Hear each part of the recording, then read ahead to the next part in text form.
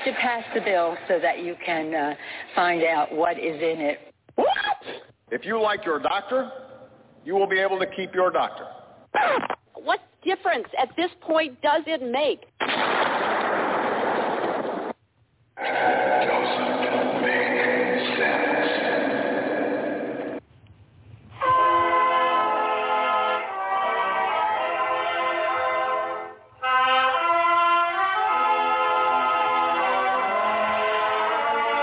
If you're looking to make sense out of what's going on in the world today, then you've come to the right place. Welcome to Southern Sense Talk Radio with your host, Annie, the Radio Chick Ubellis, and featuring Curtis C.S. Bennett and the most interesting guests that you'll find anywhere on Internet radio. And you can join the show and let your voice be heard by dialing 917-889-3675. So sit back, relax, and remember, Southern Sense is common sense.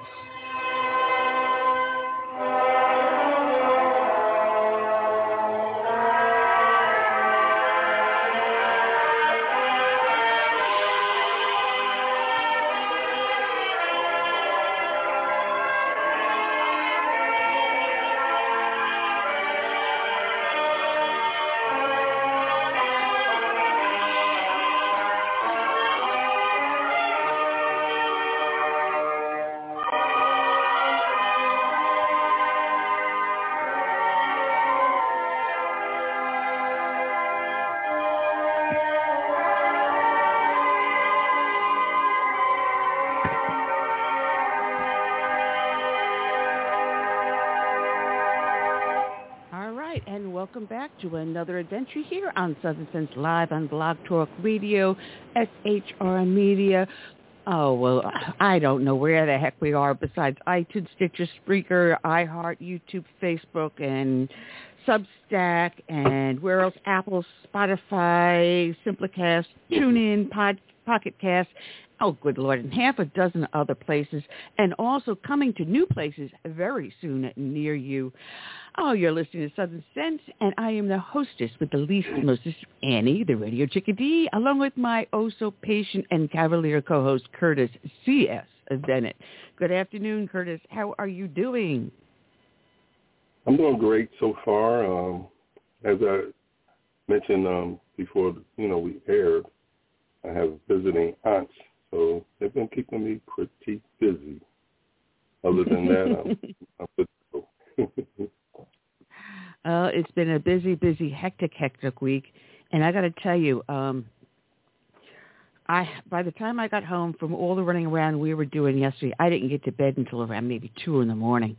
So I am wiped. I am beat to ever-loving because first thing in the morning, we had to take my fiance's cat to the vet, and we got back maybe an hour before airtime. So I have been, climbing the walls. I'm out of breath. I had an English muffin. I did eat something this morning. I got to admit, I really did have something to eat this morning. I was a good girl. Yeah, we got to keep that nourishment up. Oh, geez. But we've got ourselves a great show. We have a lot to talk about. Something that, Curtis, I'll be talking to you off air on. We have a new potential avenue taking us onto a completely different platform. Whether or not we still maintain a connection with Blog Talk Radio, I don't know. We're going to see whether or not that can work out. But this will be somewhere that is, you're talking about people listening to us upwards to 1 million. So we have a chance to leap on this opportunity, and I would be a fool not to do that and take you and I up to a higher level. A lot more national coverage and a lot more exposure. And we would be part of a network system that includes not just print news, but as well as the Internet. So it's very, very exciting. A friend of ours is going to be heading that. So we'll be talking to him later on the show. We have a new friend to the show who will be joining us around 1:30, Dr. Stanley K. Ridgely. He's got a new book out called Brutal Minds, The Dark World of Left-Wing Brainwashing in Our Universities. And when we talk to him, what we're seeing today in the news between yesterday in the indictment of Donald Trump and today at the overflow, talk about brainwashing. Holy moly, this is right up his alley. And then we're going to have Rick Mehta. We've had him on the show before. He's a Georgetown University health law professor, former FDA official, and he was also a U.S. Senate candidate for the state of New Jersey in 2020. That's when we last had him on. Then we're going to have our friend Dan Perkins. He's got the new adventure we're talking about and where we will go with him. Mark Tapscott from the Epic Times will be back with us, as well as our friend Hannah Davis from the Heritage Foundation. So we have a lot to talk about and a lot to do. And I think the big story of the day is the indictment of Donald Trump, plus two of his attorneys just before airtime resigned, and a trusted aide has been indicted in the indictment out of Florida by Jack Smith. It's getting hot and heavy over here, folks. Getting hot and heavy. And what about that other guy, Hunter who? What about that other guy, the Hunter person? I guess he gets a free pass. Well, that's also heating up. Whether or not we're going to see any forward motion on that one, something we will discuss, because that's in my pile of notes here for today's show. So, yeah, like we said, there's a heck of a lot going on. And I think we finally got the fire under the right, where even the people on the left are thinking that maybe it's possible we should relook the Department of Justice and the FBI. Because when a arm of the government can be employed by factions within the government to destroy a political opponent, we have lost our republic. And that is going to be something we delve rather deeply into today, whether or not our republic has been destroyed with this one single indictment. So we shall see what we shall see. And to think that Congress has had a hard time getting information, documentation from the FBI, that the, FBI would thumb their nose, bureaucracy would thumb their nose at Congress, that takes it to another level too, as far as being out of control. Yeah. Like I said, we have a lot to talk about on the show. And we've got 3 hours to do it, so let's get a little rocking and rolling here. That said, those that listen to our show know that we start off each and every show with a dedication to a fallen hero. And today's dedication is going to go out to police officer Ariana M. Preston of the Chicago Police Department. Her end of watch was Saturday, May 6th of this year. And we will start with the Officer Down Memorial page that you can find at odmp.org.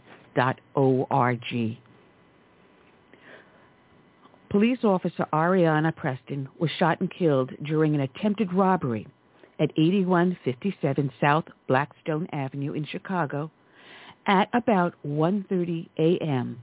on Saturday, May 6th, 2023.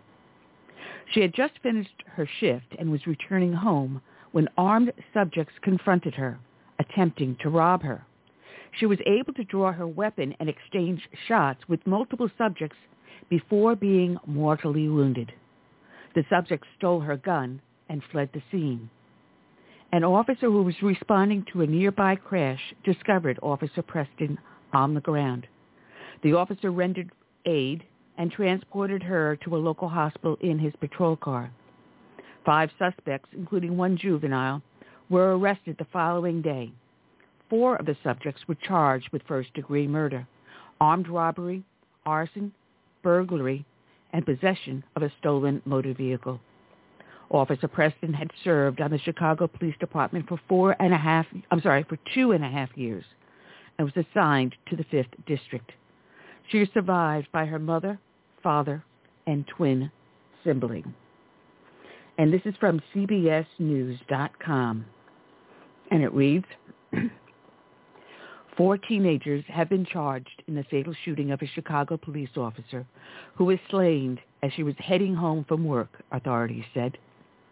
19-year-olds Joseph Brooks, Travell Breland, Jaquan Buchanan, 18, and a 16-year-old boy faced charges of first-degree murder and armed robbery in a Saturday, May 6th killing of Officer Ariana Preston, 24. The 16-year-old suspect will be tried as an adult, CBS Chicago reported. The Chicago Police Department said Preston was fatally shot around 1:40 a.m. that Saturday during a robbery spree. All four were charged with armed robbery, burglary, motor vehicle theft, and other offenses in connection with incidents that occurred on Friday and Saturday, police said. The youngest suspect allegedly bragged to a friend about the shooting. CBS Chicago reported that friend went straight to the police and called the suspect again, the station reported. This time, detectives were listening. During this phone call, the defendant, the suspect, made additional admissions to the robbery and shooting, including details that had not been released. Assistant State Attorney Ann Rogers McCord had said. The four were held without bail on Wednesday by Judge David Kelly, who said prosecutors had provided a mountain of evidence that the suspects had engaged in a very violent crime spree. After the bond hearing, Preston's mother, Deanne Mahone, said she was heartbroken and full of anger, rage, and questions why. It wasn't immediately known if they had lawyers who could comment for them. Mayor Lori Lightfoot issued a statement commending police for swiftly apprehending the suspects responsible for Preston's heinous murder. Their diligent efforts had removed violent repeat offenders from our street, Lightfoot said.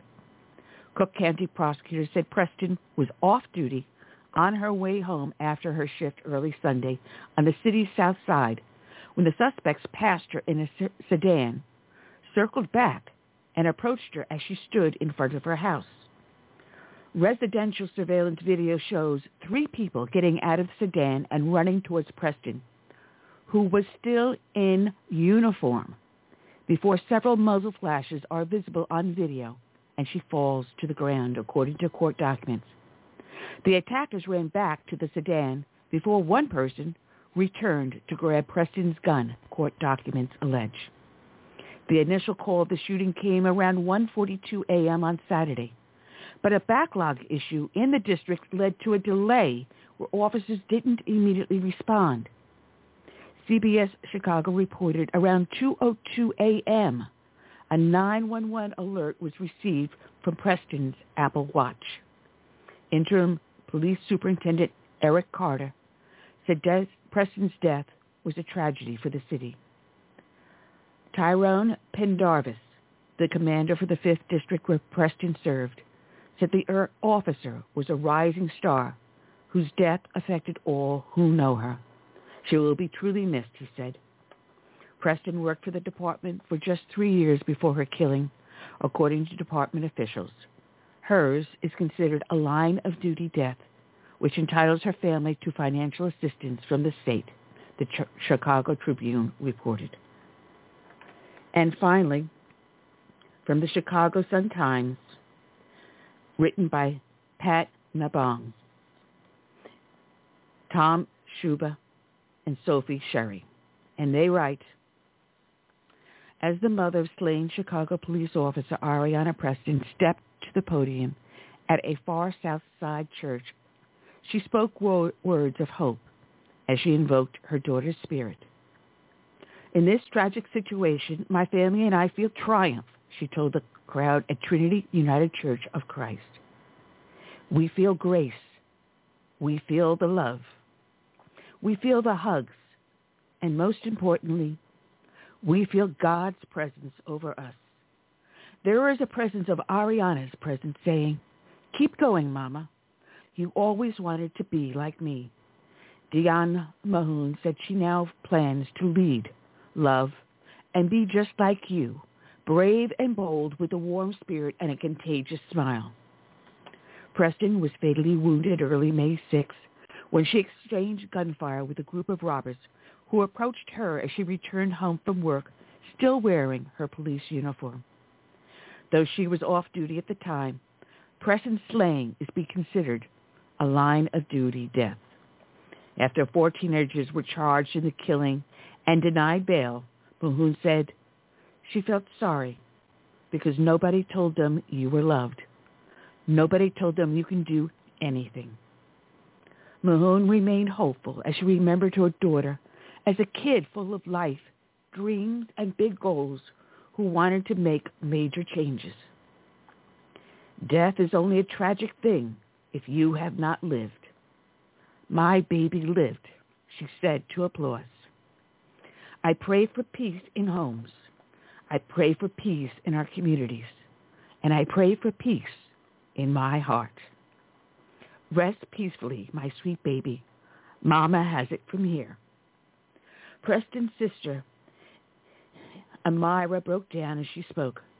Her twin sister's arms wrapped around her waist. We have been trying to find the right words to express our emotions, but that has been hard, she said. Knowing you your whole life and seeing how many people you've touched in so many ways or another speaks volumes. Volumes on how welcoming and endearing you've been to so many people. She let the packed church into their inner sanctum, sharing an intimate side of the slain officer. You would come home to us and argue over where your favorite makeup brush was, she recalled.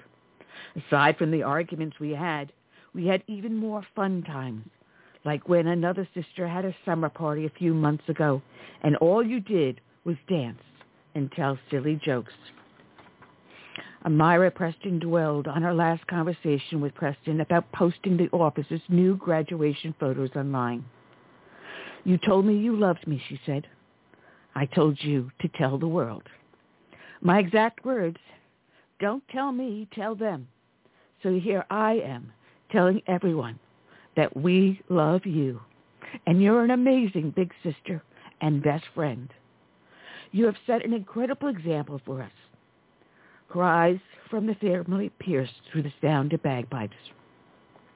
Once inside, those who served with the slain Chicago police officer, Ariana Preston, rose to their feet to show her how much we loved her. She wasn't alone with us, said Calumet District Commander Tyrone Pendarvis. We looked out for her. We look out for each other. We are a family. The officers wore yellow ribbons, Preston's favorite color. Pendarvis told the packed church that Preston immediately made herself known when she reported to his district. I want you to know this name with this face. That's who I am, Pendarvis recalled. I was taken off guard because I'm like, hey, I'm the commander. But she put me right in my place and let me know, hey, you're just the commander, but I am Ariana. Preston made fast friends at the district and bonded with a group of colleagues that dubbed themselves the Fab Five, according to Joshua Turnage, a civilian employee. Flanked at the church's podium by the three other women, Turnage said the district station would light up when Preston arrived and embraced everyone with a hug. Turnage said that Preston earned the nickname Princess P, though the Fab Five had their own moniker for her. She was like the little sister who oftentimes acted as the big sister, Turnage said. She would often joke with us and say she was hanging out with her aunties. In response, we gave her the nickname Little Baby. Turnage described Preston as a firecracker who was resilient, courageous, and embodied integrity, and most certainly, she demanded her respect. Preston had a knack for lifting people's spirits and was well known for her singing, dancing, and wisecracking. In just 24 short years, she accomplished so much, Turnage said. Though she was wise beyond her years, she lived her life fearlessly and did everything she wanted to do, including continuing her plans to further her education. Eric Carter, who retired Monday as the city's acting police superintendent, described Preston as sincere, thoughtful, witty, well-organized, and goal-oriented, and outgoing, and definitely a ray of sunshine. She brightened every room she walked into and put a smile on everyone's face, Carter said. Her presence was unmistakable, and she was unforgettable. Ariana was a daughter of Chicago, born and raised right here in this city. Carter noted that Preston and his daughter were both members of the cheerleading team at UIC College Prep, where his wife served as their assistant coach. Preston was the team's flyer, he said, performing terrific, terrifying stunts and positioning herself at the top of the pyramid. Preston then attended Illinois State University, graduating a year early with a degree in criminal justice that was cemented by her passion for public safety and public service, Carter said. She wanted to be a voice for the voiceless, Carter said. But when Ariana told her mother, Deanna, that her plans to become a Chicago police officer, she was definitely concerned, and understandably so. Though Preston's mother worried about her daughter's small stature, Carter said she knew there was a way about Ariana. When she set her mind to something, she never gave up, and she never gave in, Carter said. She set goals, and she achieved every one of them. Over the weekend, Preston's mother accepted her posthumous master's degree in jurisprudence from Loyola University of Chicago. Carter said she had her sights on joining the FBI. Her application got accepted, and she was just waiting on her final interview when this tragic incident happened. Ariana always knew she could make a difference, and that she would make a difference. Mayor Johnson said Preston knew that laying down her life, even for those who did not always value life, is the exemplary example of righteousness. Ariana devoted her life to the very principles of justice and peace, he said.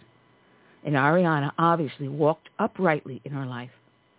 So now she gets to rest in that peace. The city has so much to do to restore hope and promise, Johnson said.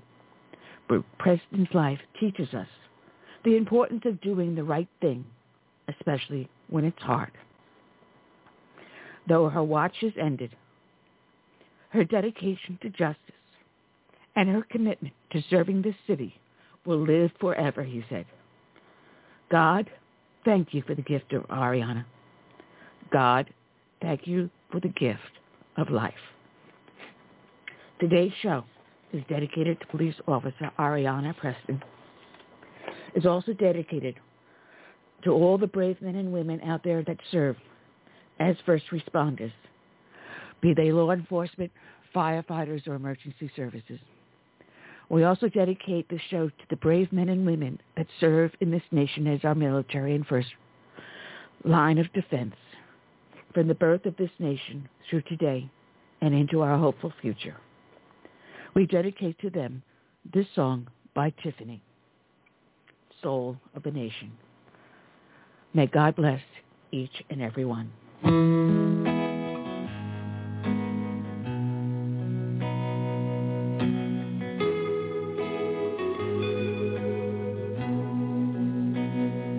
Let it be said when we finish this race, we kept them free, we led with grace. Let it be seen, from sea to shining sea, beautiful America, living our legacy. Oh, father, mother, sister, brother, oh, we gotta learn to love each other. Oh, for the soul of the nation.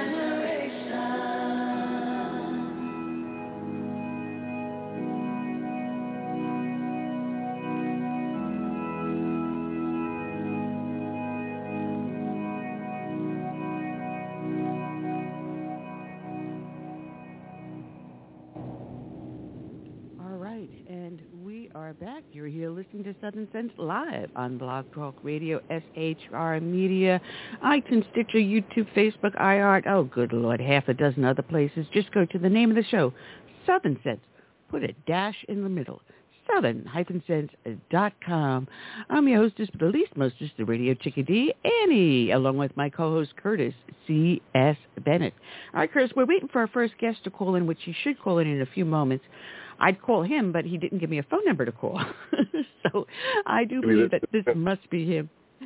This must be him. Let's welcome onto the show for the first time. It probably would be the last after he gets done with us, Dr. Stanley K. Ridgely. Good afternoon, Stanley. How are you today? And I just got a cat put her claw in my leg. Ouch. Good afternoon. Hey, Annie. How are you guys doing? All right. We're having one of those days. Anything that can go wrong will go wrong. You know that? Well, I know you got a guy calling here from West Philadelphia, home of high taxes, high crime, 27% poverty rate, and 70 years of consecutive Democrat rule. So, what's not to like, Well, I have to say, my co-host is from Pennsylvania, so he knows from where you speak, and as you can tell, I have a New York dialect. So we're very familiar with y'all Yankees up there. Oh, yeah. Yeah. Well, actually, I'm from North Carolina. I was going to say I'm from North Carolina, originally been up for 30 years, and still haven't converted to Yankeedom yet. Not yet. Well, you migrated in reverse. Oh, yeah.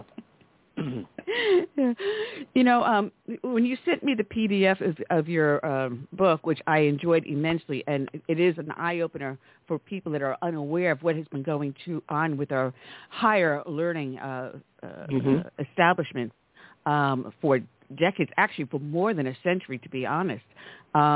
It is an eye-opener.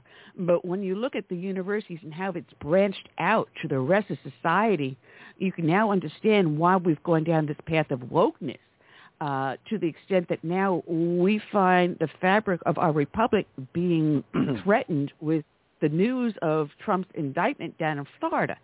I mean, never before, not once but now twice, has a single sitting president been indicted. And it is a launch of using the power of government, an arm of the government that is controlled by the far left wing, to control the other political opponent. And I've never seen anything in the history of our nation. Yeah, it's certainly an issue, a problem. I try to stay away from that sort of discourse on the college campus because it's kind of futile when you get right down to it.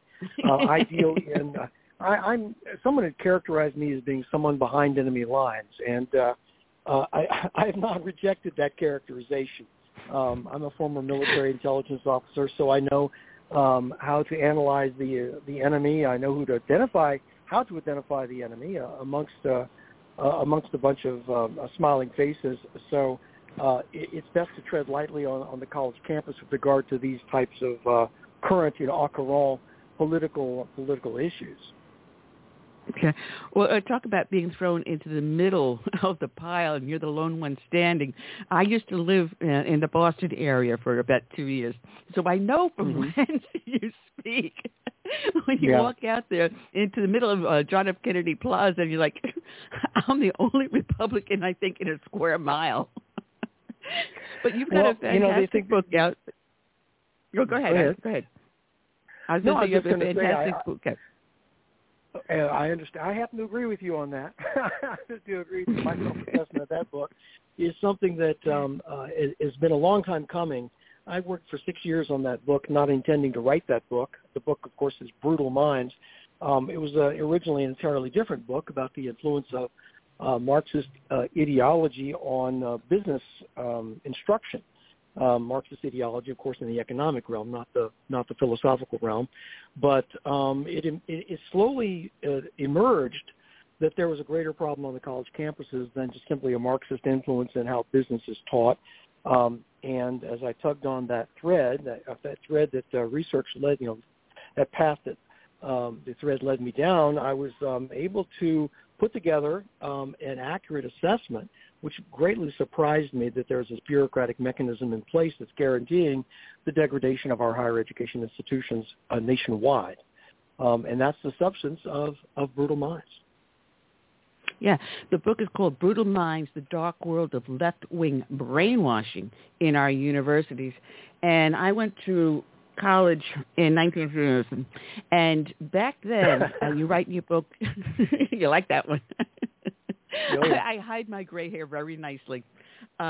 But back then, Vietnam was coming down, but the unrest that was on the college campuses, you still had, at that point, where you had the ability to have a discourse, that one side could debate the other side. It's gotten to the point where now that doesn't even exist anymore. You must parrot whatever your instructor or student affairs officer is telling you, and if you don't, you fail. But at least at one point, you used to be able to have a discussion, and it wouldn't erupt into violence or anything. You may have a couple of loud voices, but you still had a discussion. Yeah, well, I'm glad that you cited the 60s, and the 60s were a very turbulent decade. And we can look to, if you want to look at one of the sources, of course, it would be the Frankfurt School of Critical Theory and the neo-Marxist field of critical theory led by, at the time, Herbert Marcuse, and especially in 1968. At that time, there were considered the 3 M's that any self-respecting leftist would have to know about, and that would be Marx, Mao, and Marcuse. And this is stated very clearly in one of the interviews he gave to a Paris newspaper. Well, Marcuse in 1972 parroted Rudi Dutschke, a German socialist, in saying that we are engaged in a long march through the institutions, indicating that the left-wing, radical left-wing takeover of the institutions in the West would be a long affair. And he alluded to the long march of Mao Zedong. The physical long march that Mao and his followers took, fleeing from the Kuomintang, during the Chinese Communist Revolution.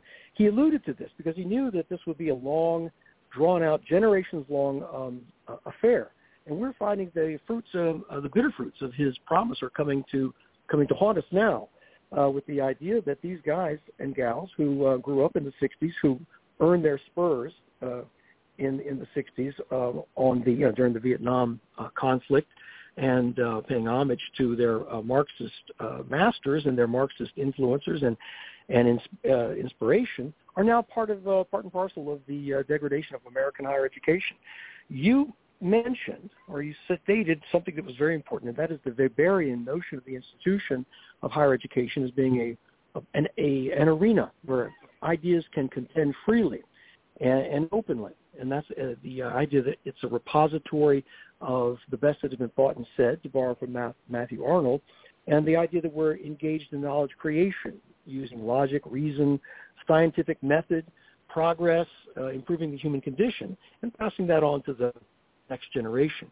Well, the folks that have taken over, the folks that you brushed up against back in the 1960s, are engaged in transforming the university. Move me up one decade. Just move me up one decade.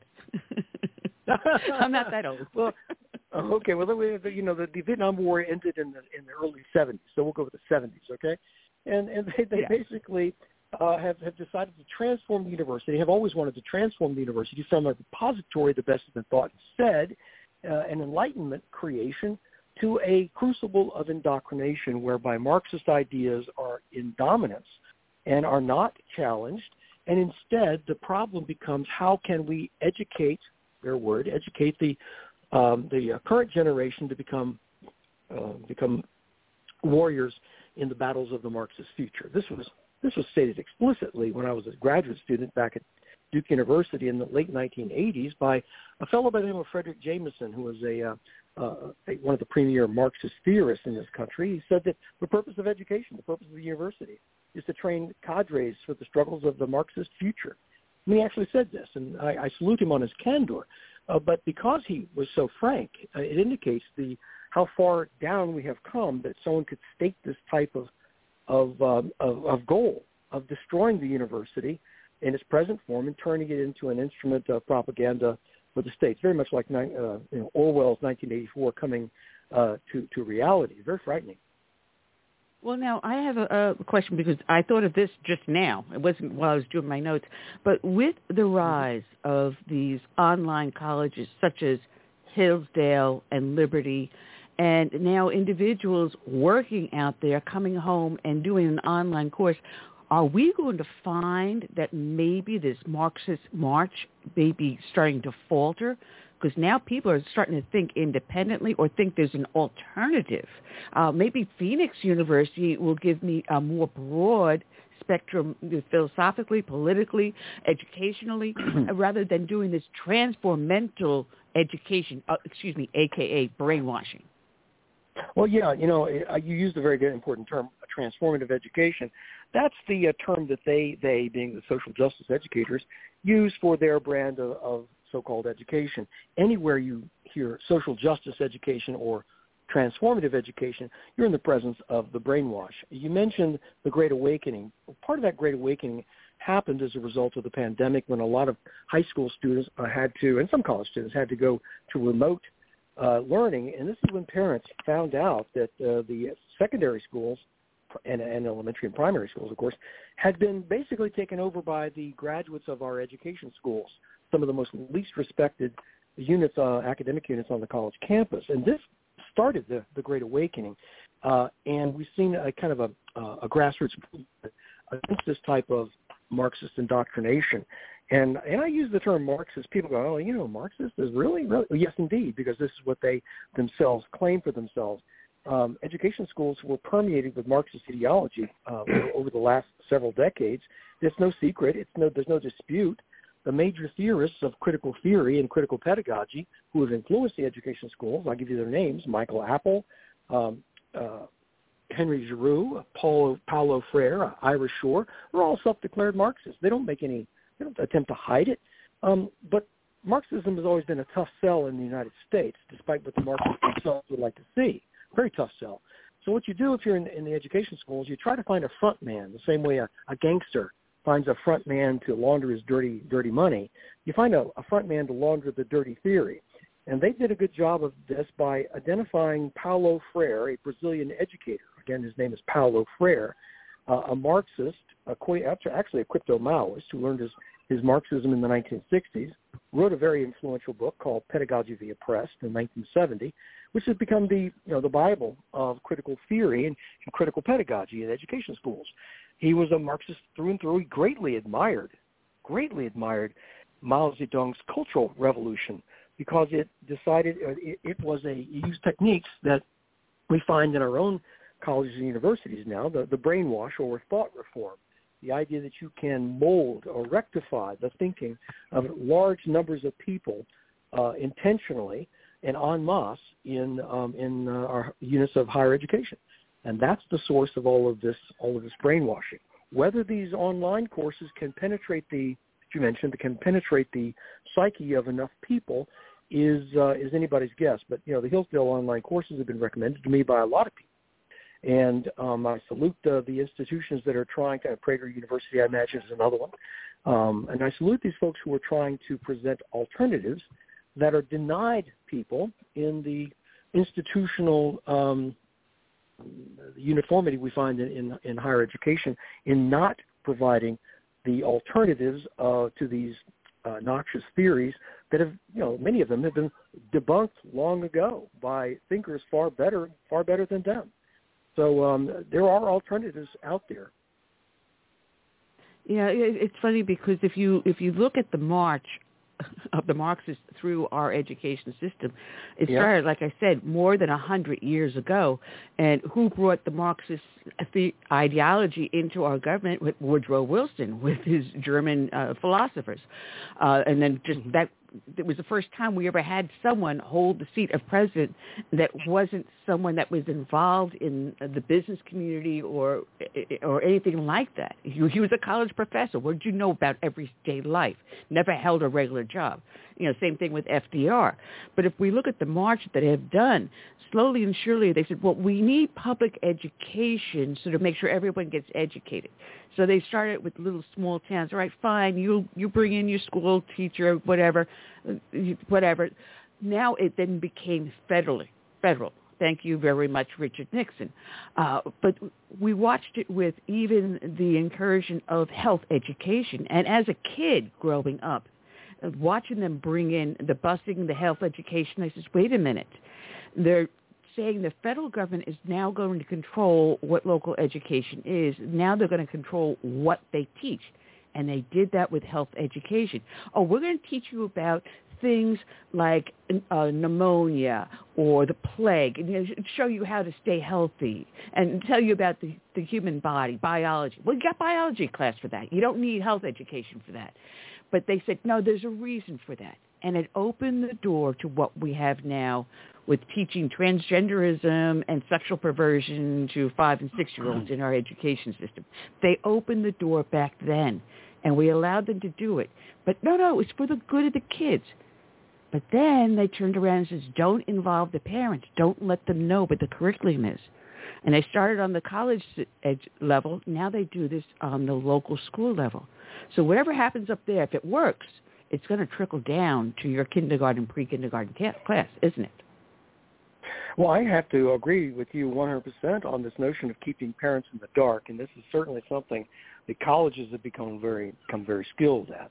In fact, and you'll find this in Brutal Minds, my book, that most folks on the college campus dealing with student affairs and dealing with college students outside the classroom don't want the involvement of parents. They certainly don't want parents understanding explicitly what is going on and the types of material that are being presented to college students as a fait accompli, being presented to students as this is the way things are when they're very academically problematic. They have names for parents. They have helicopter parents, toxic parents, vicarious college students, pathetic parents.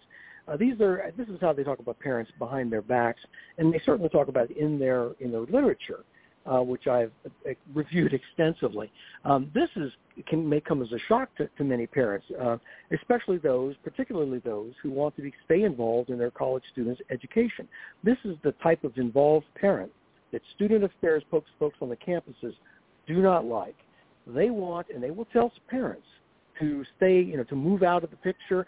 You've given us your write your tuition check, give us your students, we're going to take it from here.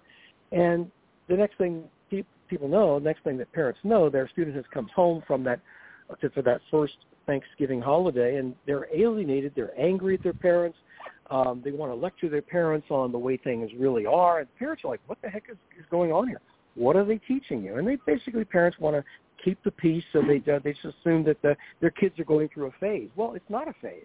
It's the result of a planned, intentional indoctrination, and it's being imposed not really by a majority of faculty. My faculty colleagues, God bless them, most of them are not engaged in this sort of thing. They're engaged in research and teaching and service to the university. These are the bureaucrats who come out of education schools, the product of graduate programs and student affairs and educational leadership. They get their EDD and they move back into the university as bureaucrats. And they teach in what is called a co-curriculum, which has nothing to do with the curriculum of physics and business and economics and that sort of thing. This is a co-curriculum of a scattershot group of courses and seminars and confabs and caucuses put together by largely left-wing, radical left-wing people who want to, as they say in their own literature, transform the university.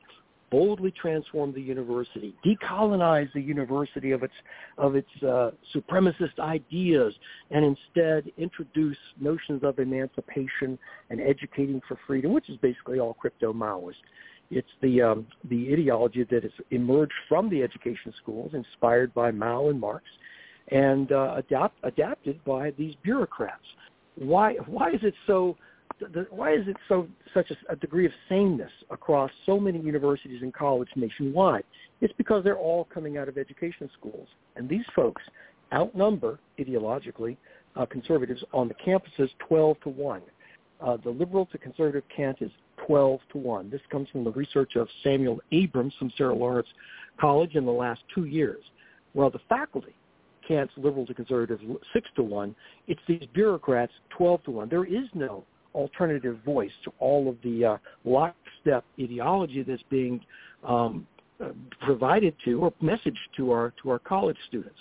And so that's why there is such a problem on the college campus with this indoctrination. And it's such a problem that I think I'm delighted that in Florida and in Texas and in Iowa and to a lesser extent in Virginia, this threat is being met forthrightly by committed and principled state legislators. And Ron DeSantis is unabashedly leading the charge in Florida, and I wish many more of our elected officials would recognize the threat and take action. And that's, well, that's here in so the state true. of Well, I was going to say, here in the state of South Carolina, we have legislation to attack this in our K through 12 education system. Mm-hmm. We do require the founding documents be taught in, I believe now it's going down to junior high, high school, as well as the higher level of education, colleges and universities. So we put the building blocks there. It's a matter of what we do with them, because there was at one point a number of years ago that they decided at the University of South Carolina up in Columbia, they wanted to teach women how to become lesbians in 3 days. Well, we had various groups, of course, the state of South Carolina en masse attack the state capitol with phone calls and messages and people showing up, and that curriculum was yanked 1, 2, 3. But it takes public action, and that's what the universities are hoping doesn't happen. If you bring it to the forefront like you are, oh my goodness, we now threaten the university's survival, because who's going to give them an endowment if we show that you're actually brainwashing and not teaching our kids? Well, right. I think that parental action, donor action, alumni action, and pressure on boards of trustees is a good longer-term solution. Because, it was just Supreme Court Justice Louis Brandeis that said that sunlight is the best disinfectant. And one of the things that these folks hate is information getting out. I will tell you, it's very difficult to get the information and the readings and the ideological tracks that are being used in these courses. It is almost impossible on the college campus, even for someone like myself, who's simply trying to find out what the facts are. And getting that information is nearly impossible. They simply will not provide it. Now, how do I know I'm not being provided the information that I asked for? Well, I am provided that information through a third party. Students who are concerned about this sort of thing who say, this is not right. There's got to be something more than this. Have a look at this, Dr. Ridgely. Tell me, what do you think of this? This is all we're being provided? Or colleagues, professors who go through these types of programs provide me this information. I then ask for the information. I'm told that this information is not available because I, quote-unquote, take it out of context. So I then enroll in the program. How dare you think? Yes. I enroll in the programs to find out what's going on, and then I find out that the actual readings that are given to me and the half a dozen other people who enroll in this pseudo course that I'm taking, it's very truncated, it's bowdlerized, it's censored. I don't get the actual material. I know what's not being provided to me because I already have it. I already have this, and so I'm comparing the list of stuff that is given, say, to you when you take this course, and you're getting all of this material, and you're told that this is the way it is. This, of course, being ideologically grounded material that is based in fantasy, fable, and fiction. And I'm not given this sort of thing because, I might use it out of context. Well, the fact is I already have this material, and now I know what the deception is and how duplicitous these people are when they're providing information. Say if you were a parent and you were to ask for the information, you're not going to get the actual information. You're going to get a carefully curated version of it. And you look at this and you say, oh, well, this is fine. This is wonderful. Well, no, it's not, because there is this block.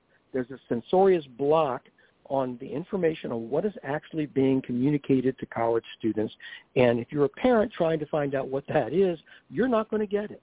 And you certainly won't get it on what is called a parents portal or a family portal, which purports to provide the parents information about your college students' education.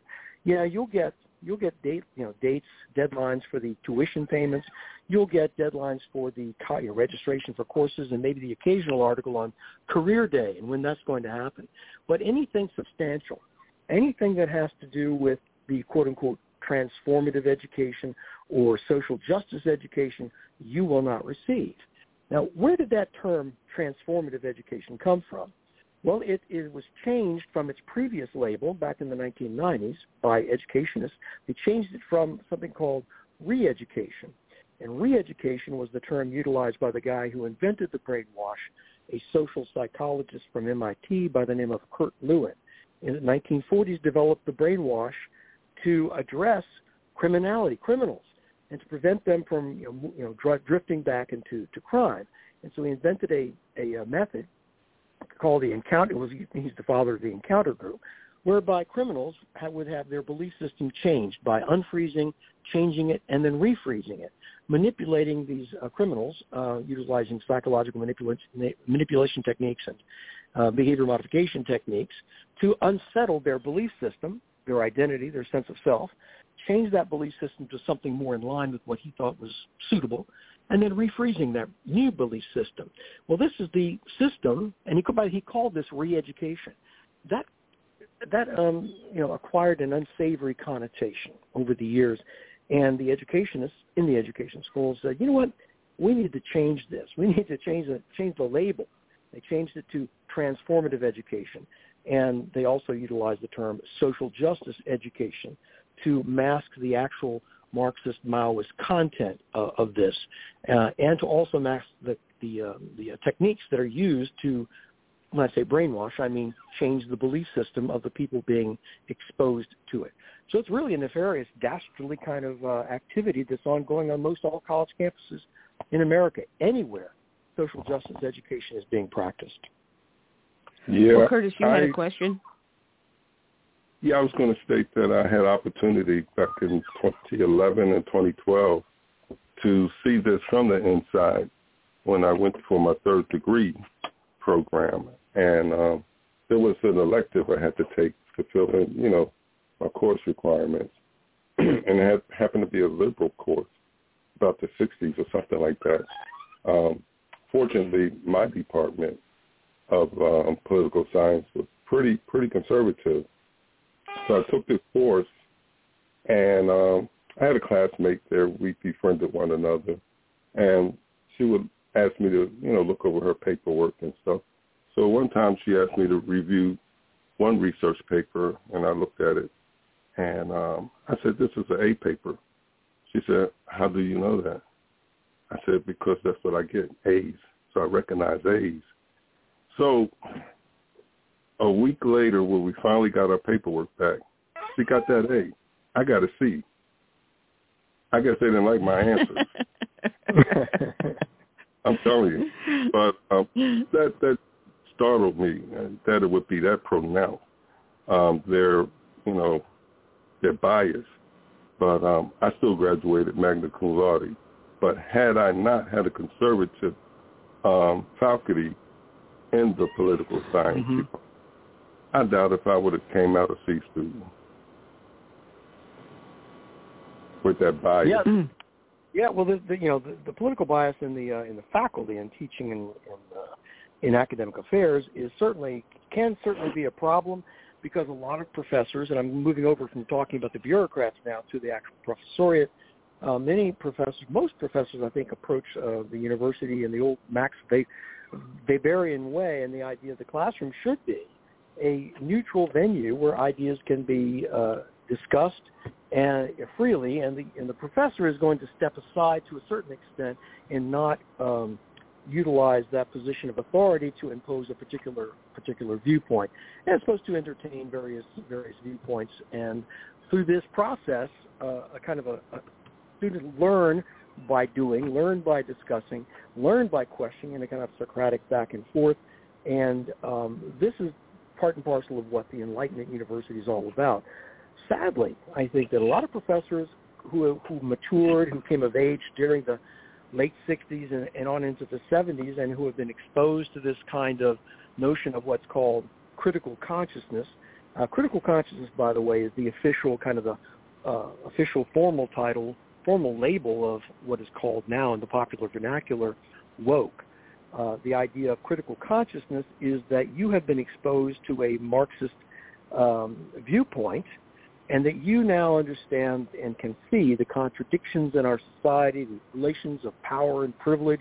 The scales have fallen from your eyes. You are privy to the truth. You are privy to hidden knowledge, and it is your duty to bring students and your associates, your faculty, your staff, from their condition of false consciousness to this state of critical consciousness that you enjoy.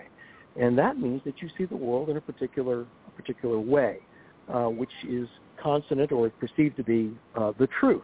Now, this is old as Plato. Plato introduced this whole notion in his allegory of the cave, in his classic of the Republic, when the idea that someone who emerges from the cave, the cramped ideological, philosophical view that we have inside this cave, someone emerges from the cave and discovers the world outside and is privy to this world that is denied to the rest of us. And this person's job is to go back into the cave and try to bring all of us out of the cave to understand this world outside that we don't understand. Well, this has been the technique of snake oil salesmen and charlatans throughout history. And the folks who are doing this, the educationists and the critical theorists, the critical consciousness, the woke crowd on campuses, this is just the latest edition of Plato's cave. They believe they're privy to the truth, and that their job is to bring the rest of us out into the world. And if we don't agree, well, then we are to be, I think the word that he used today is canceled and rejected. I think it's important we understand that this is nothing new. It's just a technique, and that we have to, once we understand this is what's going on, this enables us and provides us with the tools to combat that. And I do this in my book, Brutal Minds. I show you how to combat these people, because they're not good people, and how we can restore the university to its traditional mission. Now, that is important, and you do have that in Chapter 9, which I wanted to print out, but I did the mistake. I opened it up in my Adobe Acrobat and not inside the Kindle, so I couldn't print out the notes properly. Otherwise, I would have had 50 pages of notes sitting here.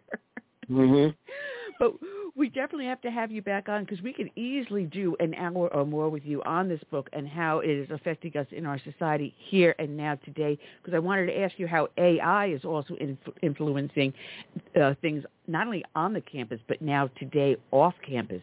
And what we're seeing in today's society can scare the bejesus off of anyone. The strictest Catholic school nun would be scared pantless. Wow, you're exactly right. I already have Sister So-and-so going, I'm going to get you for that. Well, I have to ask you, Annie, how do you survive down there in South Carolina with that New York accent? Well, I may not have been born in the South, but I got here as soon as I could. Plus, it helps. I run the Beaufort Tea Party since 2009. So people stand out of my way. There you go. Thank you so much for having me on. I do appreciate it. Well, we'll be talking. We'll get you back on again soon, because, like I said, there's so much going on, and what affects what you write in the book, as these students come out into our society, what they're learning there is affecting us here and now, as we can see with Budweiser and Target, and shall we go on and on and on and on? Oh, yeah. I think that the Brutal Minds in the hand of every college student and parent would be a wonderful tonic to counter the type of thing we're seeing on the college campuses and on into the larger culture. So I look forward to coming back on and talking about it. Well, we get a lot of listeners that come in on the archives later on, and all they do is click on the words Brutal Minds. We'll take them straight over where they can purchase your book at brutalminds.com. God bless you, and we'll be talking soon. Thanks so much. Bye-bye now. All right, take care. Dr. Stanley Ridgely, check him out at brutalminds.com. We want to welcome back to our show. Unfortunately, he did not win the seat, which I would have loved to see him become a senator from the great state of New Jersey, the home of my mother, Rick Mehta. Good afternoon, Rick. How are you today? Good afternoon. Thanks so much for having me back on. Oh, good Lord. I don't even know where to start with you today. With what has been going on in the last 24 hours, I think every single head in the United States is spinning. And we've got people overseas jumping up and down for joy to see that we're destroying ourselves from within. It is crazy out there between the presidential candidates, what Jack Smith in Florida, the prosecutor, is doing with Donald Trump, what Alvin Bragg is doing with Donald Trump, with Hunter Biden and Joe Biden not being prosecuted for taking bribes of $5 million or more. Holy moly, the whole nation is upside down. I got to tell you, the world is on fire, and they're telling people to look in the other direction. And when I say on fire, I mean both literally and figuratively. Look what's going on in my home state of New Jersey right now. The last couple of days, we've been completely covered in smoke from the wildfires in California, from Canada. And, the air quality has been the worst in New York City, New Jersey in the history of recorded time. And we don't have the president making any comments on what's going on with this, how the people in the state are doing. At the same time, our economy continues to go down, mortgage crisis. We are living in a dystopian world right now, and they're talking about bringing more charges to the former president to have people look away, what is not more than seemingly a political persecution of a former president that's never happened. The world is on fire, and I'm telling you, the Biden administration and the people in charge just do not care. They do not think that Americans are clued in on what's going on. It's this elitist mentality that is just dividing and killing our country. Sad. It's a very sad day today. It is a very sad day, and never in our history have we seen one political party use the arm of the federal government to take out a presidential opponent, literally using the arm. And, Joe Biden says, no, I didn't tell the DOJ to do that. No. Then who's the puppet master behind you, Joe Biden? It's coming straight out of the Oval Office. And whether or not Joe Biden's cognizant enough to know that he's done that, which I doubt, he is unaware of what's happening, they're using the Oval Office to bludgeon their political opponents. But then again, we saw this under President Obama with Lois Lerner going after the Tea Party movement, the conservative movements, the 9/11 movements. Matter of fact, 3 friends of mine were ones that testified before Congress. Joe Dugan, who has passed away recently, Diane Hardy, and, oh, my God, I see her face, and I forgot her name now. And I spoke to her just the other day. How embarrassing. Testifying before Congress about what Lois Lerner was doing to go after the Tea Party movement because we dared to question authority. And this is what's happening now with us. How dare we?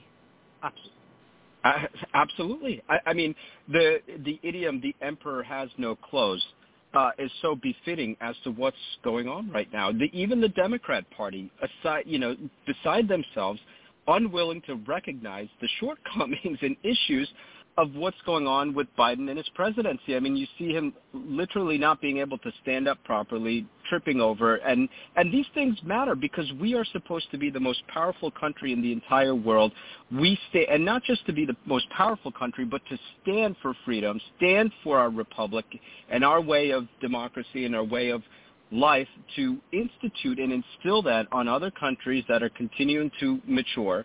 And he is supposed to be the figurehead of an example, and instead we've become the laughingstock. Now, if you look at the Trump indictment over the Espionage Act, and you see the situation in terms of facts, right? In a prosecution and in law, you have facts and then you have the law, right? And the facts have to meet the standards of the law.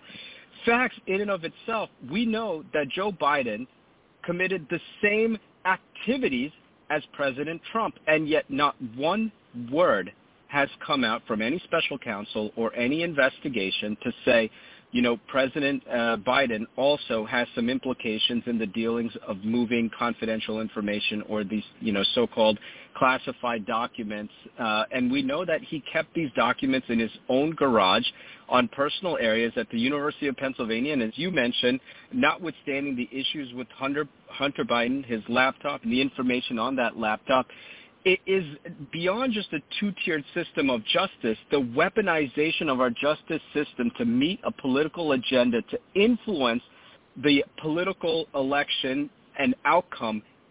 You know, and when I say sad day, I mean, this is, again, not just sad for Republicans, but for America. It's sad that the Republican Party also is not standing up for what's right. I mean, I want to see the other presidential candidates right now on stage, front and center, addressing this and talking about this, and then saying how they are going to use power within their own, putting aside the political agenda, putting aside the election and upcoming, you know, issues that we have, putting that aside and saying, for our country, we need to come together and address this crazy use and abuse of power coming out of the Biden administration. You know, it's gotten so bad, and everyone's just going to fluff this off. But Walt Nauta, who was an aide to President Trump, a well-decorated Navy, chief, he is now being indicted under the same indictment as President Obama. Two of his attorneys have been so intimidated by this prosecutor that they have resigned from Trump's team as of today. Now, he has to appear in court to plea on Tuesday. Do you think they're going to give him, you know, a little extension, say, well, you need to get yourself a new team in place to decide how you're going to do this, whether or not you're going to draft or a dismissal, what are you going to do?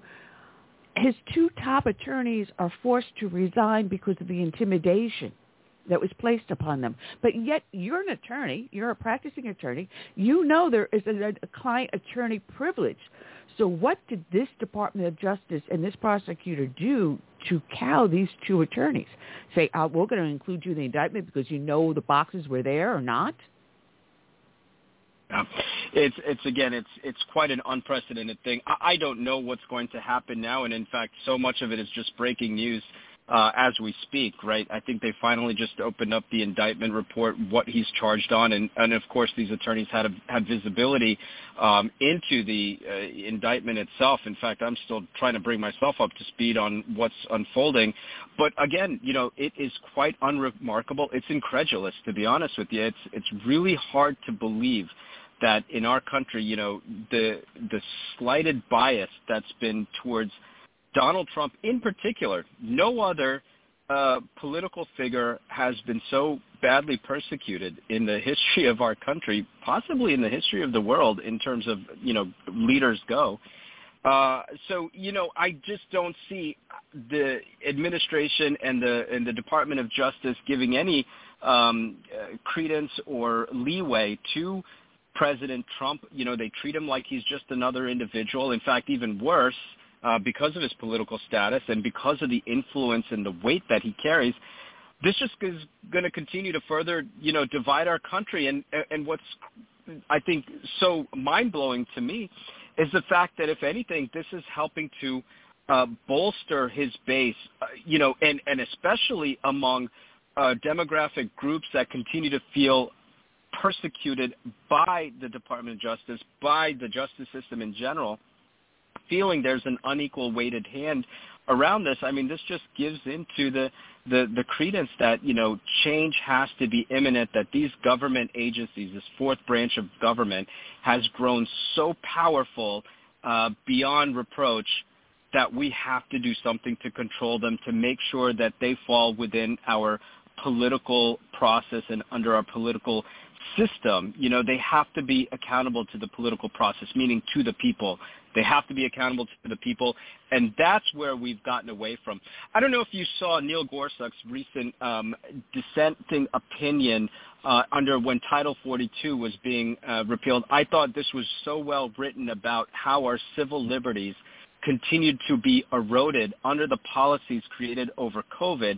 And really, people thought that the COVID response was like a public health response, but what it really was, from a bigger picture, was the greatest intrusion on our civil liberties and using the public health system as a way to encroach on our civil liberties, and talking about this fourth branch of government and how we no longer have accountability to the political process, and we have a group of elitists that are running not just these agencies, but are literally running our country, becoming so big that even the policymakers that are elected into their position cannot control these agencies. We have to shift the power back to the people, and that truly is the biggest issue of what's going on in our country right now. Well, we have a government that's run by a bunch of bureaucrats using regulations with the power of full legislation. They're using fines and rules and suggestions as if it was a law, and having people pay monetary and criminal penalties for a regulation or a suggestion. Now, instead of a mask mandate, mask suggestion becomes a mandate. And if you don't wear a mask, you're subject to arrest. We've seen that happen in New York City. Now, we have allowed bureaucrats to have the full power and, I'm trying to think of the word, authority of law. And if we do that, then we destroy our republic.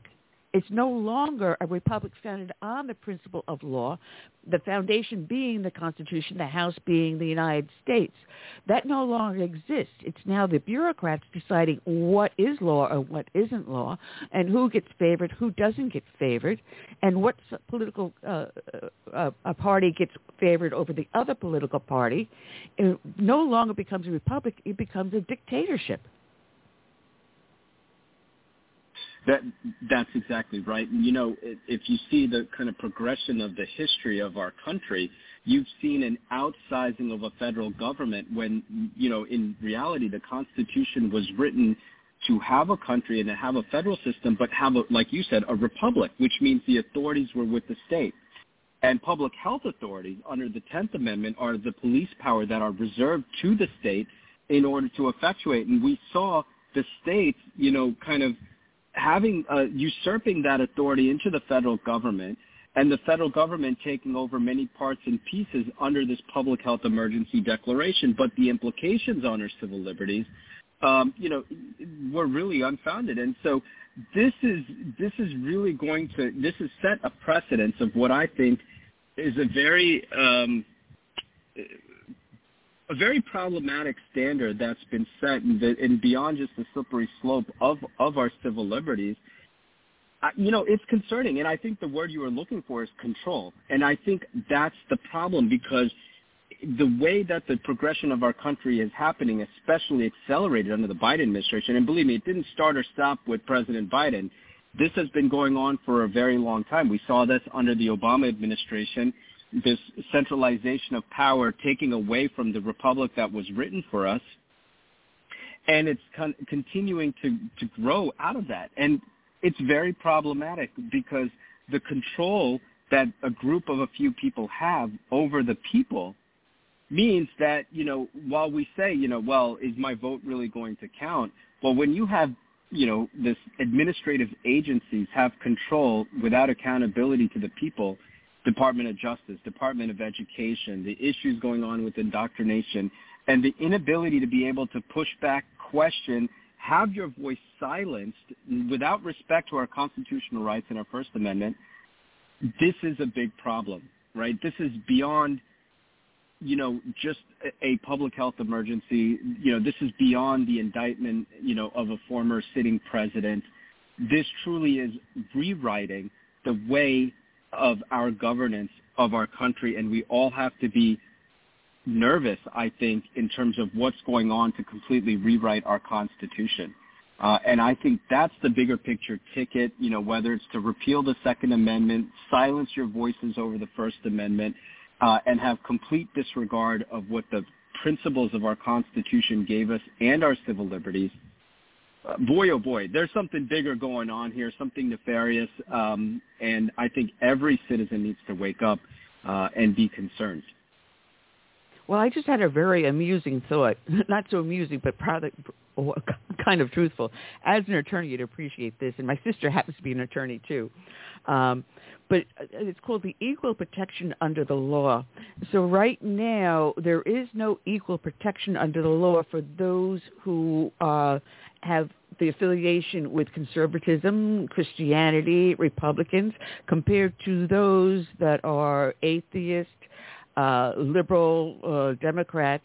So now Trump can say he's not getting equal protection under the law because if the Democrats could hide documents and hold them in their garage, or as Biden admitted on camera, had them since 1974, then why isn't he being prosecuted? I'm sorry. I'm being discriminated against. I'm being triggered. I'm sorry. You're absolutely right. I mean, this is the hypocrisy of the system that's been created. It's just beyond the pale. But you're right. If you are a conservative, you hold less weight in this country right now. Your voice doesn't matter according to these big tech and the administration. It's quite remarkable. Quite remarkable. We're finding that the protection of the law is being removed and then being placed in the hands of those who really should not have control of it. And you in the healthcare field should understand this better than anyone else, because you see this every single day with the indoctrination of our children under these new healthcare teachings in our school, where the children are saying, well, you can't tell mommy and daddy. Your guidance counselor, your teacher, or the school nurse know better. And then allowing these children to have medical procedures done, medications given to them without the knowledge of the parent. Now, as a health lawyer, that's your specialty. What happens to the protections of the parent to protect that child from harm? How does the parent go about protecting themselves if we can't even get the former president of the United States to protect himself from usurpation of power by the other side? You like the way we rolled it all jest about together. this. I like that, yeah. Well, and it's funny because we jest, right? But I think, if Donald Trump at this point wants to be treated equally, he might have to identify under a protected class or under like an LGBTQ status, imagine. And they'd be turned on their heads, right? They wouldn't know what to do. But, this is the hypocrisy that's been written, and you're 100% correct, right? If you're a minor, you can't drive. You can't vote. You can't necessarily go and get birth control, or you can't. There's so many things that you can't do because no informed consent. No informed consent. Because the state and the government has made a conscientious decision to say that you don't have what we call the mens rea. You don't have the ability to be able to appropriately consent because you're not mature enough to develop that. Unless now, however, we have somehow written an exception to the rule to say if you mentally think you're a different gender, then physically the state can get involved, and by state I mean through the school system or others, to allow you to, transition, to physically transition, even though your mental state may be different. Again, and hiding that from parents I think is the scariest proposition. As a father of 3, I got to tell you, I would be livid, as so many parents are right now, when these things happen behind their back. We send our children to school to be able to be facilitated into an educational environment, not to be physically transitioned, not to be, taught things that really belong into, teachings in your community, your religious institutions and others. We go them so that they can be competent in our core classes, science, math, history. And yet when you compare our American students to the rest of the world, they continued to perform poorly against less funded countries.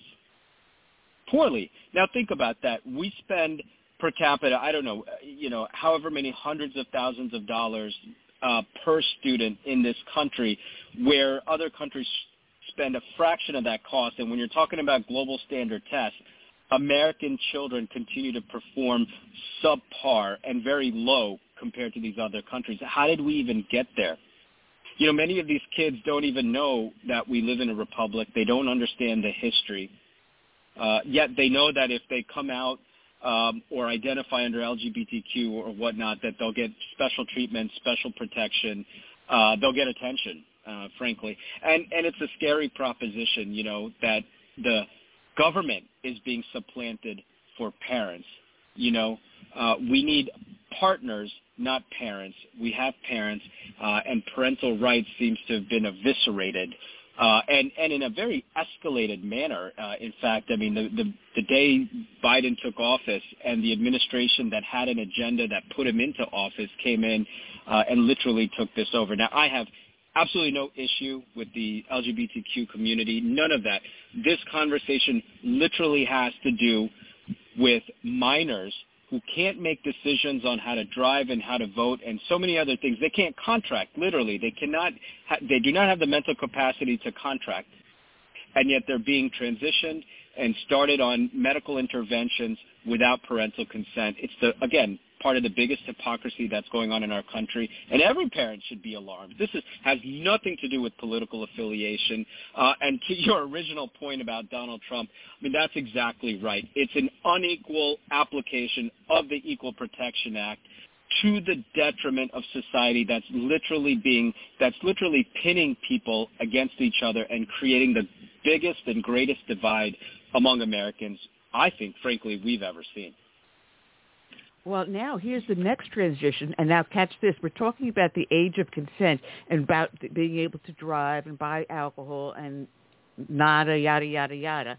Well, now we have someone who supports the LGBTQXYZ community, and I'm not being facetious, but I don't even know what letters are there anymore.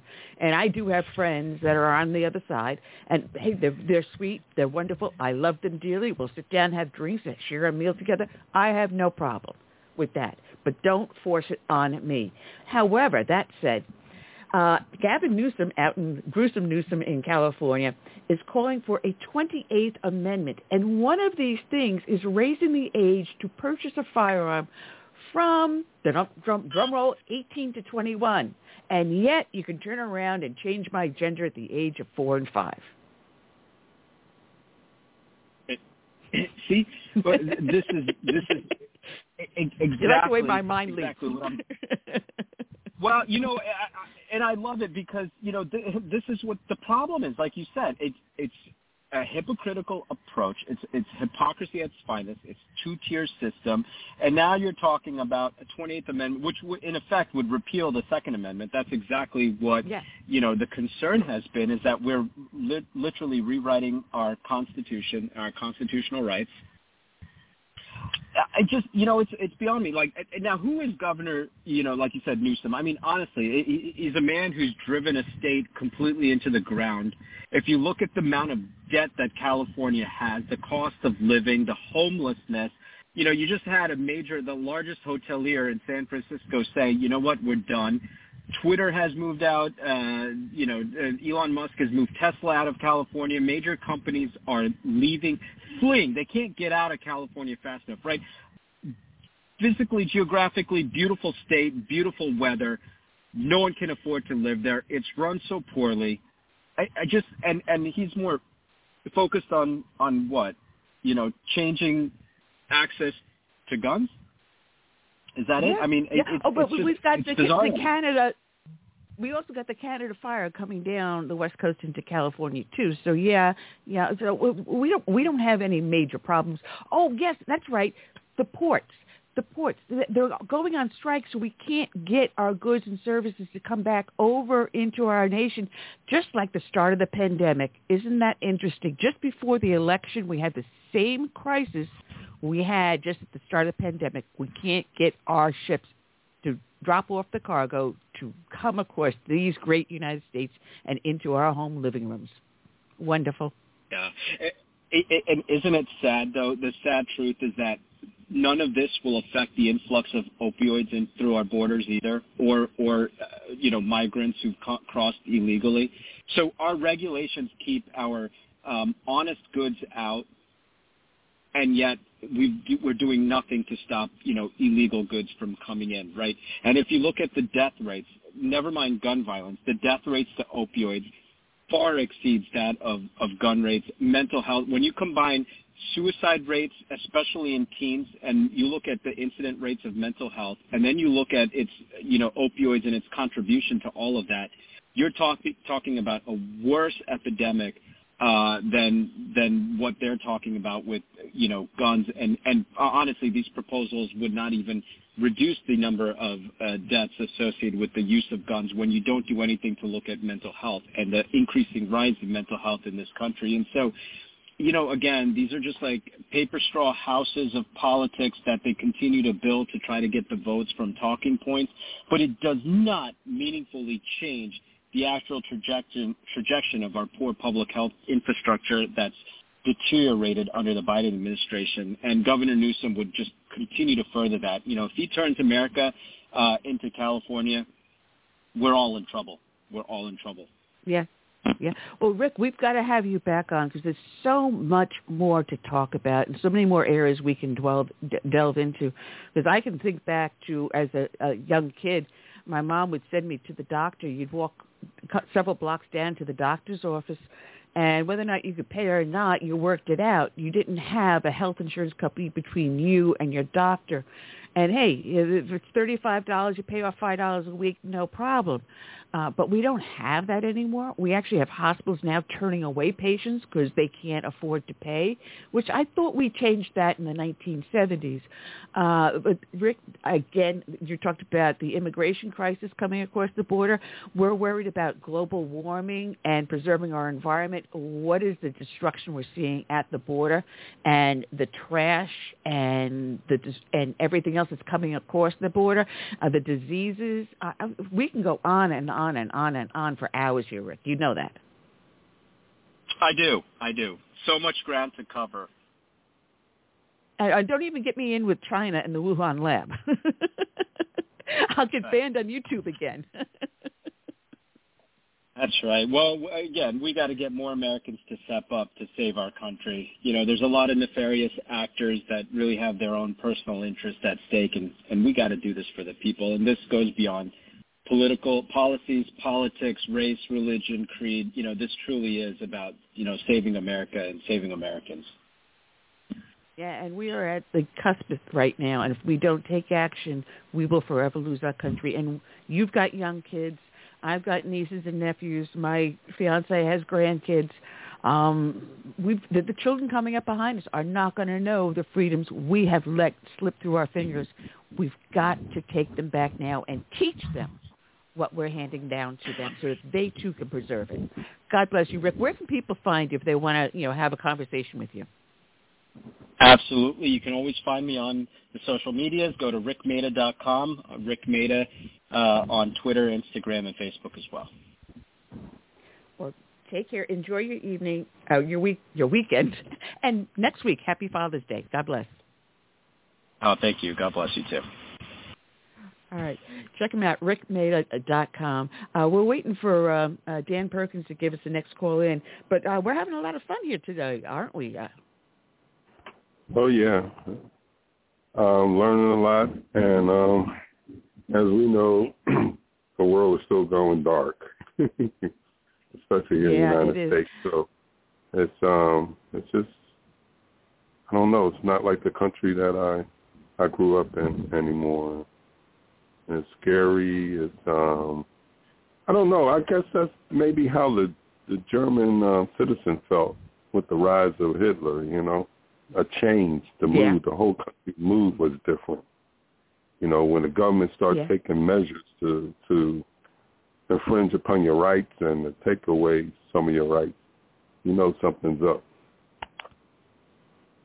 Well, they have been doing that little bit by little bit, and we have allowed them to do that. And it's time we put our foot down And the line in the sand is here and now. So I'm sending Dan a little message just to let him know to give a call in, because I know he gets involved in other stuff. Speaking of showtime, we have a lot of lightning and thundering in the background here. I don't know if you can hear it.